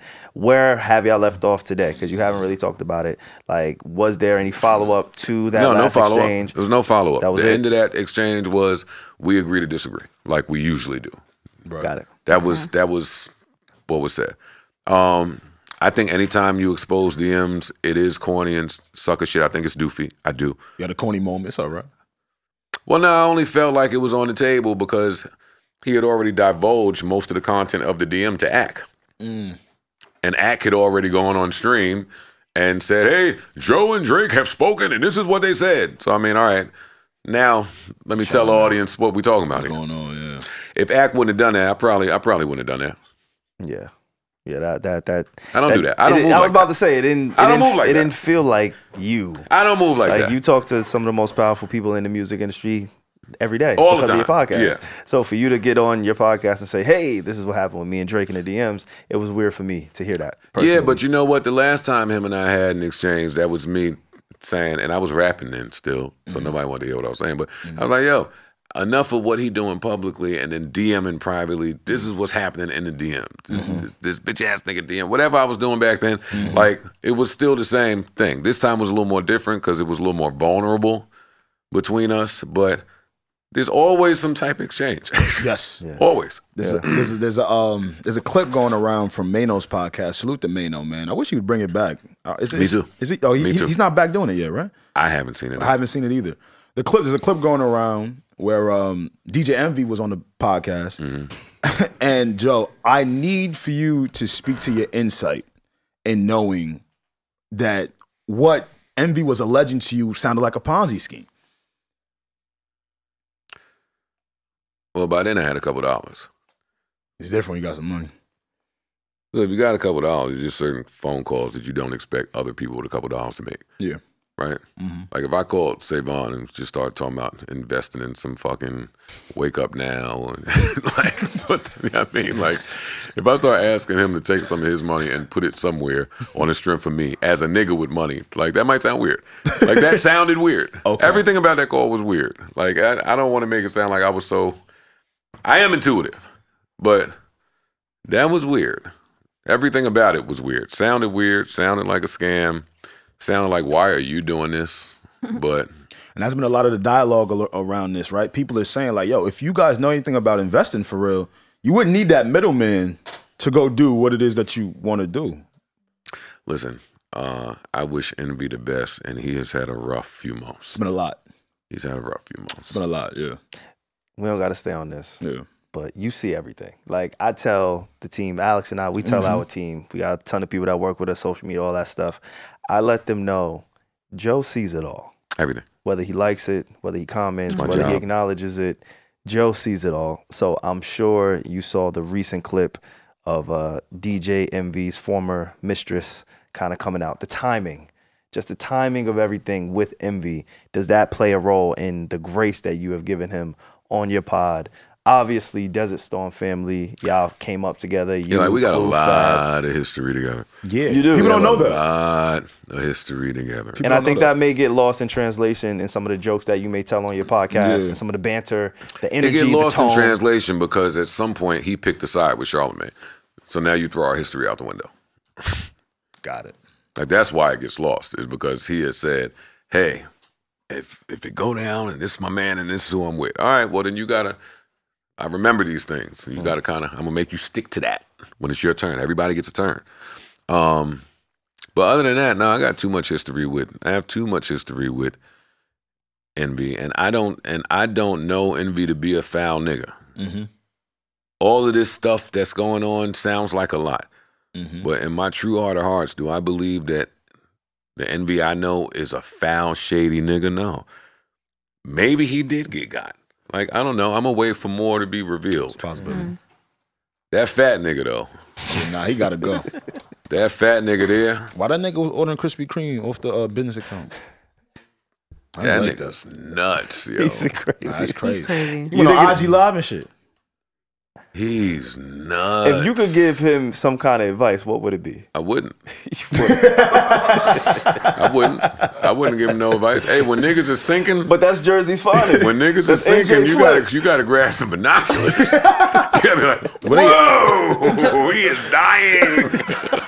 Let me not go over there. I ain't looking to help. I look to help my friends. Yeah. I don't know him. You care about. Shit, that's hilarious. Somebody better throw him a life raft. Sometimes it get worse before it get better. I ain't mad at that. That's very I true. feel like we covered a lot here. But there is one thing in my personal life. So Yeah. I always tell everybody on our podcast, my vices or my interest outside of just talking music, media, TV, film, I'm a sports guy, right? Yeah. So sports is where I go when I just kind of want to escape. YouTube is where I go when I just want to escape. History, documentaries, that's where I want to go when I want to escape. Like, I don't really care to talk about music too much. Again, hence why I went to HBO, started work. I like TV and film. It's outside of what it is that we do here on the podcast. So one of the things that I found very fascinating and interesting over the last few years in particular has been the content of DJ Vlad. Right. I and Reggie, who's also a journalist, so I know That's you and Vibe I. magazine right there, Joe. I Our don't know if you banter know. has been astrology woman, right? Oh my She's been gosh. astrology. She's our One correspondent for clip astrology. and then I'm an astrology girl. right? But beyond that, she's an actual journalist in this space for Billboard, for Complex, Vibe, currently thanks, over at Elon. Vibe. Big like, Reggie. Fuck they talking Big about. Reggie. Big Reg. Fuck You they get what I'm talking saying? about. Red Like, carpets with Rihanna the and all biggest. that. You feel what I'm Yeah, saying? the big Oh, ones. So Yeah.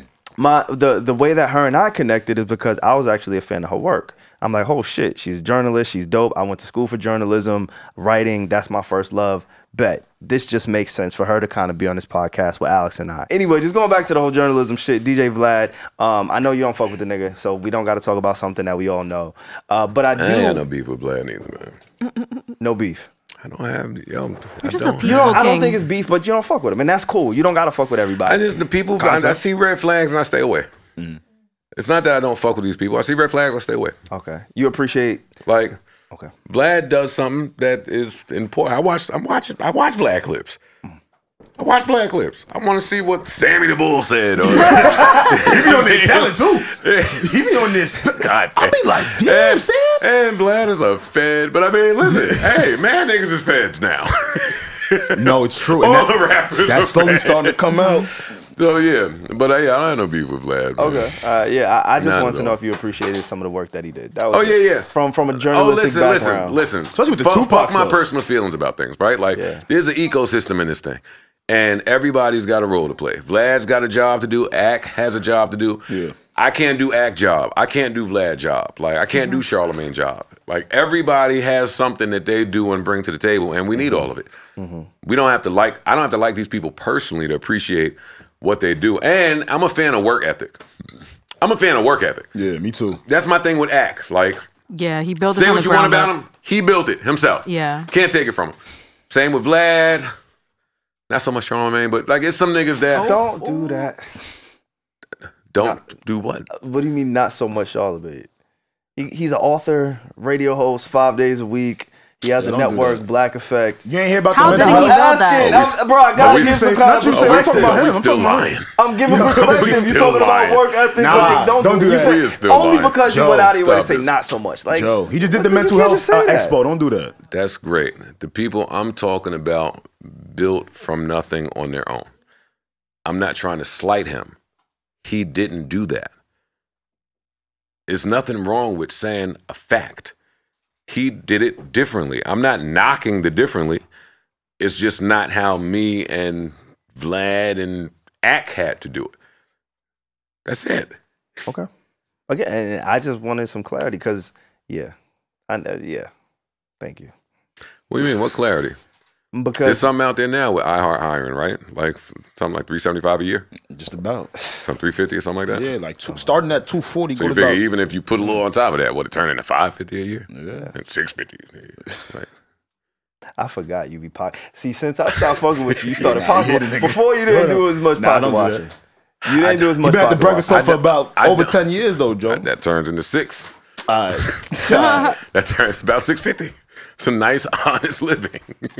You sure that's not like 820 though? Even that's honest living. All right. Good for him. But see, this is why it gets me so tight. It's not that I be pocket watching Savon. It's just that I know my field and who's in that field. Studying. And what's really going on. Yeah, like it's not what the podcasters get on camera and say. Like everybody's a liar. I don't believe none of it. Like I know what's really happening. So I don't have to pocket watch. I kind of know what everybody's making. But nobody knows. Y'all want to tell? All right, this nigga made $100 million, but oh shit, the company is fucking going bankrupt 2 months later. Y'all don't worry about it. Don't worry about it. Don't worry about it. Everybody getting millions, but everybody going bankrupt. Like, what's going It's on? so confusing. It is so tricky. I don't get it. You have to be careful. No, it's so fucked up because when you in college and shit, a lot of the media companies that you adored or you wanted to work with, etc., a lot of them are just fading away one by one. And I'm sitting here like, but there's one person I did want to ask about. I know you say you don't have a problem with anybody and this and that. Last name of the day, man. Adam 22. I do like how you've how you regard him in terms of like, man, when it's time to talk to you, I'll talk to you. But I don't like when that he doesn't understand the beefs and the qualms everyone else has with some of the content he puts out. I wanted you to speak to that a little bit. Is he aware of it? Is he unaware of it? I mean, Of what you think, of course. I believe he's aware. Okay. I believe he's aware. Adam is no dummy. Adam's no dummy. And he's had enough incidents now where, like, the rappers will say, hey, I asked you not to do that, and you're doing it. It's no longer just a me thing, right? Like, it's coming to fruition.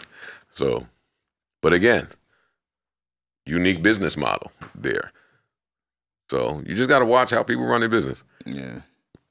If you want to not have contracts with all your staff and let niggas fuck your wife, Then that's go your for it. business. That's your Fuck bag. But that's not a very hip hop bag to be in, Yeah, right? no, it's not. He said he don't even listen to R&B.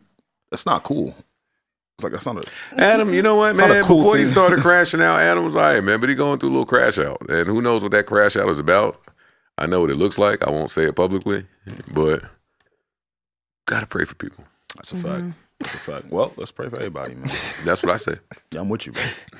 Joe, yo, Sky's I good. get it. I see why you was number one. Yeah. Like Yeah, I'm just watching you right now. Like, I always knew because I've been like I've had the fucking honor, bro. I've been like Went to school. We fuck just the school, bro. Went to I school. went to like we've been on set with the greatest of. I've seen this nigga interview dozens of people. Yeah. Oh, yeah, we used to But do the pull-ups with you, too. the pull-ups. Yeah. Y'all done everything when with me. like Yeah.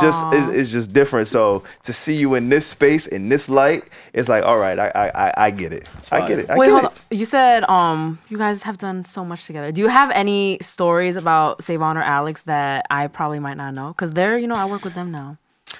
My favorite Savon stories I can't share. Why? This is why I asked you this. Why not? Just leave those alone. All you gotta do is know that Papa was a Rolling Stone. Because my perception of them is really good. Like, I like the way that I see my co-hosts. I love them so much, and like, I feel like your experience with them is like completely different. And I want to know, but I guess you won't tell me. No, man. You know what? I don't have anything to tell you about Alex. Alex has always been a solid, super cool, solid. You know what's funny? You know what's on brand? These sweatpants are on brand for Alex for me. Why? Right? Like, because he's the guy that is just going to make sure he's in tune with what's happening at the ground level. He be paying He's in. Okay. He's in the know. That's a good thing. With the people, yeah. That's a fact. Yeah, totally on brand for him. And it's fun to watch Savon lead. Aww. Mm-hmm. It's fun to watch him lead. I mean, that's really what I could say about Savon. Like the capacity that they were in with me and who they are here. No. It ain't the same. It's not supposed to be. It's a lot of growth. It's a lot of advancement. It's a lot of application, right? It's like applying. We seen some shit. We learned some shit. It wasn't the maybe healthiest of environments, but we even learned from that. Yeah, we acknowledge that. Yeah, and we talked about that. We're gonna apply, and that's what it looks like. That's what it looks like they're doing. I couldn't be more proud of these guys and for how they verbalize themselves and for how they silence themselves. Like I fuck with their character, good character people. Yeah, and you don't really. That's a rarity that you meet good character people this far in this game. Salute. So stick with these guys. Yeah, good. Yeah, I wouldn't have stuck around unless they're good-hearted they treated guys. me right. Good-hearted guys, and I'm proud do things of the them. right way with like integrity. No, I definitely appreciate Trying it. to make it dark skin. I ain't gonna lie. He's blushing. We had a moment, right? So there's the things that we like to do on the podcast. So I can't ask questions? Oh, of course. Before you end? Of course. No, we wasn't ending, but of course. Yours. Yo, Pierre, cue that up. I need to know why Carl got fired. Wait. What? Oh, you need Wait, hold on. There's a microphone in the back. If you want to go, Look. we can talk. Fire. Look, now everybody's stuttering. Don't worry about it. Just- It's been a great day. We have had so much fun. We have had such a blast. Wow.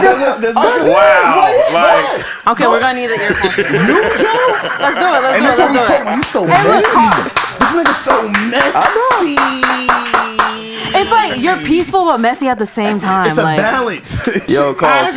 I want to know. I can ask a question. Nah, you can always Put on ask the headphones. questions. I know they fired your ass early in the process. What the hell? you have your headphones? You never told your side of the story. We were just like, wait, what? Hey, and I was never close enough to find out. Did Joe just be curious? So for anybody who doesn't know, Carl is in the building. Carl has helped us with our BTS. This is one of the buildings he's still allowed in. My goodness gracious. In our building, but Carl, he shot for our mixer. He comes through whenever we need him to come through. So shout out to Carl. Definitely shout out to Carl for sure. For sure. Carl, Very talented, very talented. And to be honest, to be completely fair, I don't even really know. Joe, you're crazy. Carl is here. Cause Carl, talk up. Cause I used to see you do Detroit Dusky shit. You remember Wait, who?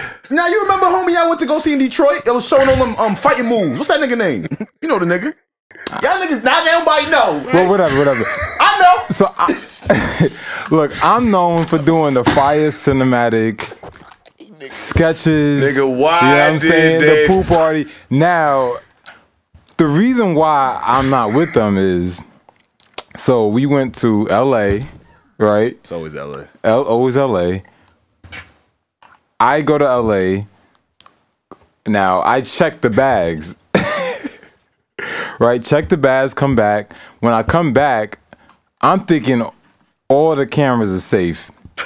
It's lit, cameras is in there. It's kind of similar to what happened to Joe recently, where I'm thinking shit is in there. So I come back and all the cameras ain't in there. So The Pelican wasn't there? no, That's the Pelican was crazy, there. Carl. The camera wasn't there. All right, never mind. Never mind, buddy. No, but Oh, they was what within there, right? Oh, no. This is. I agree with them. Oh, shit. Whoa. but Never mind. no, but I always said, yo, we should rent the cameras. You should rent them, right? We should rent them. Yeah. We should rent them. Why we bringing cameras and I'm the only one? I'm the only one bringing them. So we didn't do it. I came back and it was. We're gonna save you from you.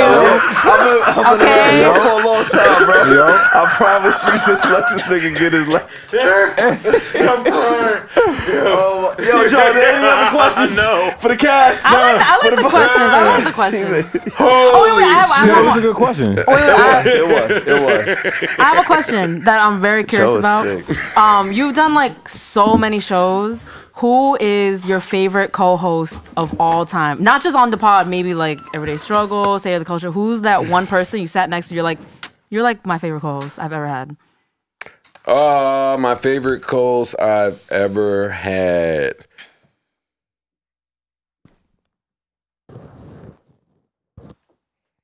Like you're like, oh, this works. You know, that's a loaded question. It's gonna feel like I'm bullshitting, but like it's my job to make it work with whoever I'm sitting by. I don't know if I have a favorite. Unless you do, nigga. My favorite is this current iteration of my pod. Oh, really? Okay. That's my That's favorite. good. Why do you feel so comfortable discussing contracts on air? You know why? I'll tell you why, buddy, since you asked. Thanks, man. During all of that Rory and Maul bullshit, I never did it. And I felt like I was mad right. I was mad right, I felt like, in every one of our beefs. But because I just never said nothing, whenever they popped up with, oh, he's a thief, like it was so easy to believe, because low-hanging fruit, Joe probably has a bad reputation, easy to get niggas to believe that. But other than that, I never said nothing. And as a business owner, right, like my fucking, the in the background get me to be like, gotta do the right thing. People are watching. But fuck that. Fuck that shit. So now, when these niggas get mad about something, hey, what happened? Yeah, bring it right to the podcast. What happened? Let's talk about it. Yes. And these fans kind of hate. They some of them do hate it, but I don't mind it. You know who loves it? The sub community that's been created on YouTube that does commentary on the podcast. I love that community. I think they're so important. They are. Because there was gonna help this They shit save go me marketing farther. dollars.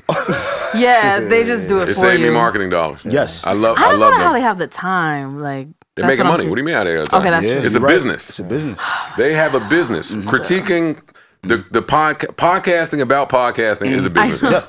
Part of the reason I do it is because of them. Yeah, Because I it believe feeds that community. I believe it. And it's like Sports Center, right? Like you watch the sports, and then when you're done with the sport, watching the sports, analyze you it. come analyze it at this entity, at this hub. The Chick Smooths, the Danny from all of that, I love it. Me too. I love all of it. I think it helps this community. Me too. He loves you guys, Couldn't agree guys. more. I'm not mad at that at all.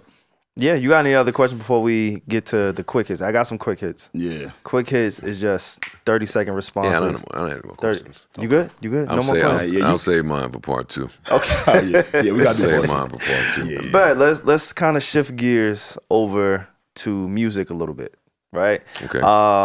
Slaughterhouse, Just Blaze, he just leaked some of y'all music. Glass House, highly anticipated. I have a friend who would sell his left nut to get that album. Oh. I have a friend Not the right one. who would give every single podcast that you've ever produced just to get that album. And I say all of that to say that Slaughterhouse, and that album in particular, has a very, very dedicated hive and group of people who want that from you, right? They love you. They love all the guys, but Slaughterhouse really means something to a community. So yeah, with those recent leaks, how did you feel about that? And then also, where you're standing with some of those members? Wait, what? I didn't care for the leaks. I didn't like that he did that. At some point, I'll have a conversation where I didn't like that he did that for a plethora of reasons. Royce is my brother. I ain't spoke to them, to Crook and Joel. We got it. Cool. It's the same dude that, Cam was telling a story on his podcast about how he put out the Old Boy beat and Just was on his line like, hey. That's the Just Blaze I know. That's what That's confused the Just Blaze. me. That's the part that I'm confused about. You wouldn't do that to your unreleased Hove records. You wouldn't do it to the unreleased Just Blaze beats. Don't do it to me. And especially don't put that on Rest in Peace, Mark the 45 King. Like, don't conflate the two. Yeah.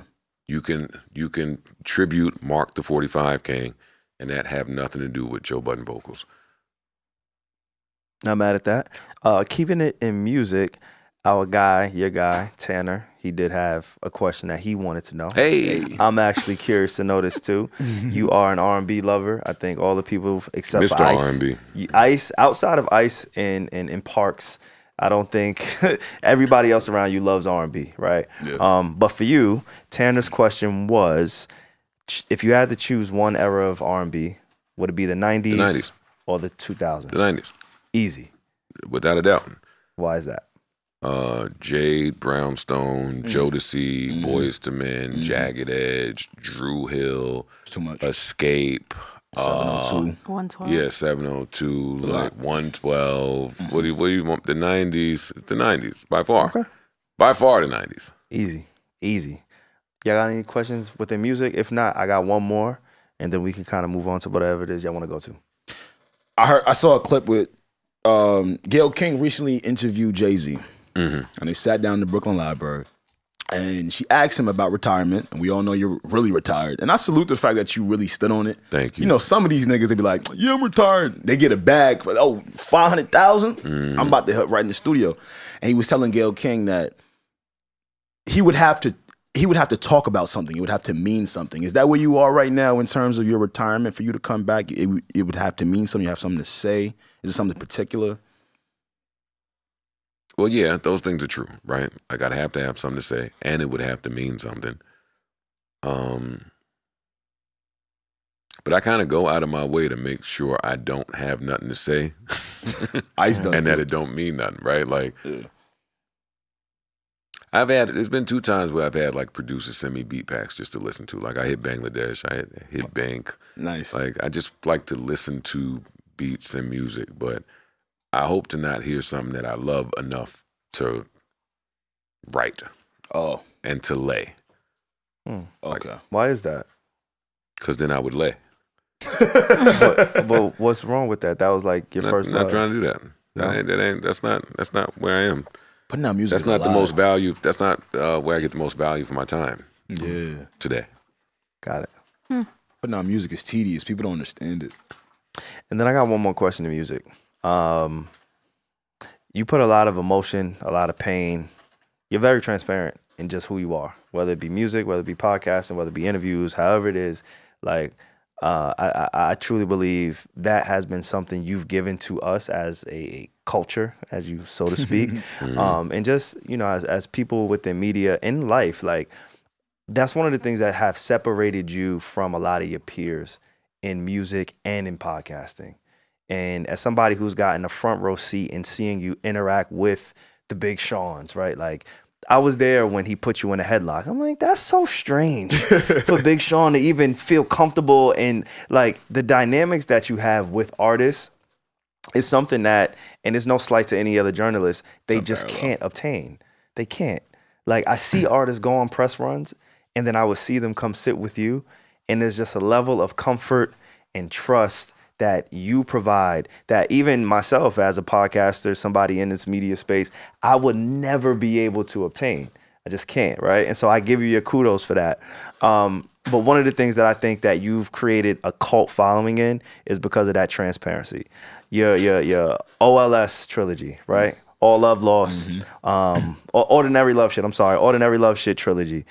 How long was that time period from you recording track 1 to track 3? Because there's a lot in that for me. And again, this is just music. Was it a week span? Was it 2 week span? Was it 3 month span? Like, what was that span for you? That was over the course of a few months, if I remember correctly. And it was the same relationship, but each part symbolized a different phase of the relationship or a different beef that I had. Got it. Like part 1, that's why I love just rapping and podcasting, because it's documentation.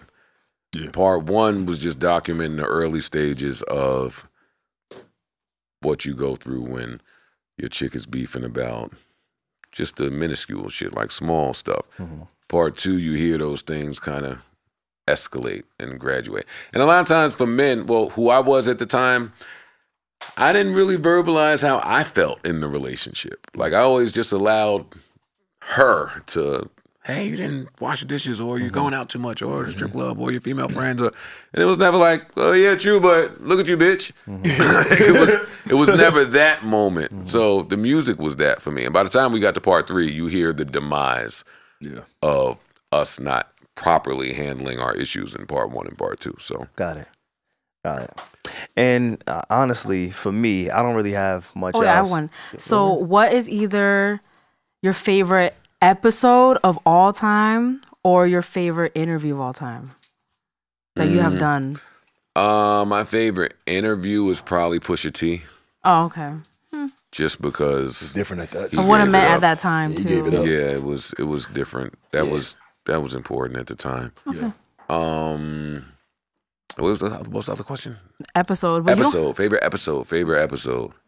My personal favorite episode is when my elementary school crush came on like episode 6. Because who does that? Nobody. Yeah. Who goes to get the girl that they had a crush on from the 5th grade or 6th grade Doofus. And as an adult and be like, hey, what happened with us? Like, that and the fact that she agreed to though. And she came. Like she was like, yeah, sure. And she was super cool. What a sweetheart. Okay. She was Content. We could have been a thing. We could have had something. Like 3 decades later. Yeah. That's crazy. That's one of my favorite episodes. Okay. Yeah, I'm not mad at that. Yeah, speaking of just women interest in your life right now, obviously I think there's a different glow. When I met you, you was in a different relationship at that time. And I think it's so crazy to know that we've known you, and not only that, I've known you personally. We've gotten to see you go through so many phases and transitions and relationships. Yeah. But today, again, there's a different glow about you. There's a different way that you go about life, the way that you go about handling people. And I just want to give you a moment because I see it as somebody who's worked closely with you and seeing the difference in. Where are you right now? I'm with settled. That point? I'm settled today. My baby brings out a different side of me publicly. Aww. She grounds. She helps to ground me. She just helps with everything, man. I present better because of her. I present a little warmer, a little softer, a little, like I said, when you in love, like I believe in love. So when you in that, you just floating on cloud 9. It's like, what'd you do, Delta? You lost my bag. What happened over here? It's like, whatever. Yeah. I got my Things girl. that really would have bothered you. See, this is what, okay. you know what everybody's like, to women, like, what do you bring to the table? You see this man? Yeah. A whole lot of change. Yes. That's what she brings out of you. A whole lot Well, of change. You shouldn't even fuck with the niggas that's running around asking that. It's True. like an I know it is community. incel talk, but people love to bring that up too. What do you bring from the table? Yeah, especially when the man's a breadwinner. You bring the best me. Yes. I am at my best when you are at this table. Come on. So that's enough. Yes. I ain't mad at that. There was a thing that we had when I was at the pod every day. Whenever we had a benchmark, whenever we had something to celebrate, I would fetch a bottle of Ace. I don't like the word fetch, but that's what it was. That's how I felt at that time. But I'm sorry. I would go and I would acquire a bottle of Ace of Spade. And so, you being here on the podcast, this is a full circle moment for myself, for Alex, for all of us, you know what I'm saying? Just here in the building. Gold bottles. We'd only be remiss if we, you know what I'm saying? We came correct. Thank you, Joe, for pulling up to the Need to Know podcast. Means a lot, man. This is a celebratory time for us. You know what I'm saying? And I know, I know that you know what you being here does for us in that moment. It means a lot. You know what I'm saying? So it does mean a lot. So thank you, Alex. Listen, go crazy, gang. I'm gonna pop this. Thank y'all. Thank y'all. I'm honored to be here. You go ahead and get the popping. That. You know what we do. You know what we're doing. Hey. Wow, that was perfect. Hey. Me and Savon didn't want to do it. Yeah, I wasn't doing all that. No time. Well, he did it right. I wasn't doing all that, man. Right. But yeah, thank you for pulling up, bro. Thank you for we having appreciate me. it. Yes. Here on the Need to Know Like podcast. I told you, man, I show up for my people when they ask me to. Man. Y'all get that anytime from me. Salute. Reggie, pleasure meeting you. You were who I was most excited about Oh my God, coming here stop today. it. No, it's true. Stop It's true. it. I couldn't stop telling you. I want to meet your horoscope lady. Yeah, we told her. She seems pretty cool. Yeah. But nah, this is super fly. I wish y'all nothing but the best. And lastly, I want to give my flowers as well, man, because like we joke a lot about going to the Joe Budden school a lot, but it really changed the way I look at content in terms of consistency, knowing when to talk, knowing how to respond, knowing how you're viewed when you respond to certain things. And I got a lot of that from being around you, man. So I gotta salute you, man. It means a lot for y'all pulling up, for you pulling up for real. Thank you. I always pull up for y'all, though, man. Say that. And the mixer. Always. Come next year is really fun, I swear. Listen, if I'm available, I'll be there next year. Say that. I'll be there. All right. Say less. He might be in try- like Belize though. I try to let them do their shit with like they demo. I don't want to come in with all my gray hairs and be the old nigga in the spot. We got some people in the 40s that listen. Oh, there we go. Yeah. All right, so For now sure. we're talking then. For sure. I ain't mad at that, but yeah, let's raise one up in the glass, man. It's a great time to celebrate. man. Yes, sir. Joe Budden in the building. The Need to Know podcast. Yes, sir. My God. Peer. We ain't got the soundboard. Peer. But we appreciate y'all. With Yeah, that man. being said, it's what you need to know, when you need to know, on the Need to Know podcast. If you got this far, you might as well just subscribe, man. It's no reason not to. Again, Joe, we appreciate you, bro. Thank you. Continued success, blessings. And also, I just want to say thank you for allowing us to be a part of it. Word. You get what I'm saying? Because you didn't have to. You met me on a fucking corner at a bus stop with no security, going on? with Yeah. nobody. Yeah. You know what I'm saying? Like, this shit really runs deep. Through all the mistakes, right? I fucked up uploads sometimes. I still get calls from Ian. I get a call from you.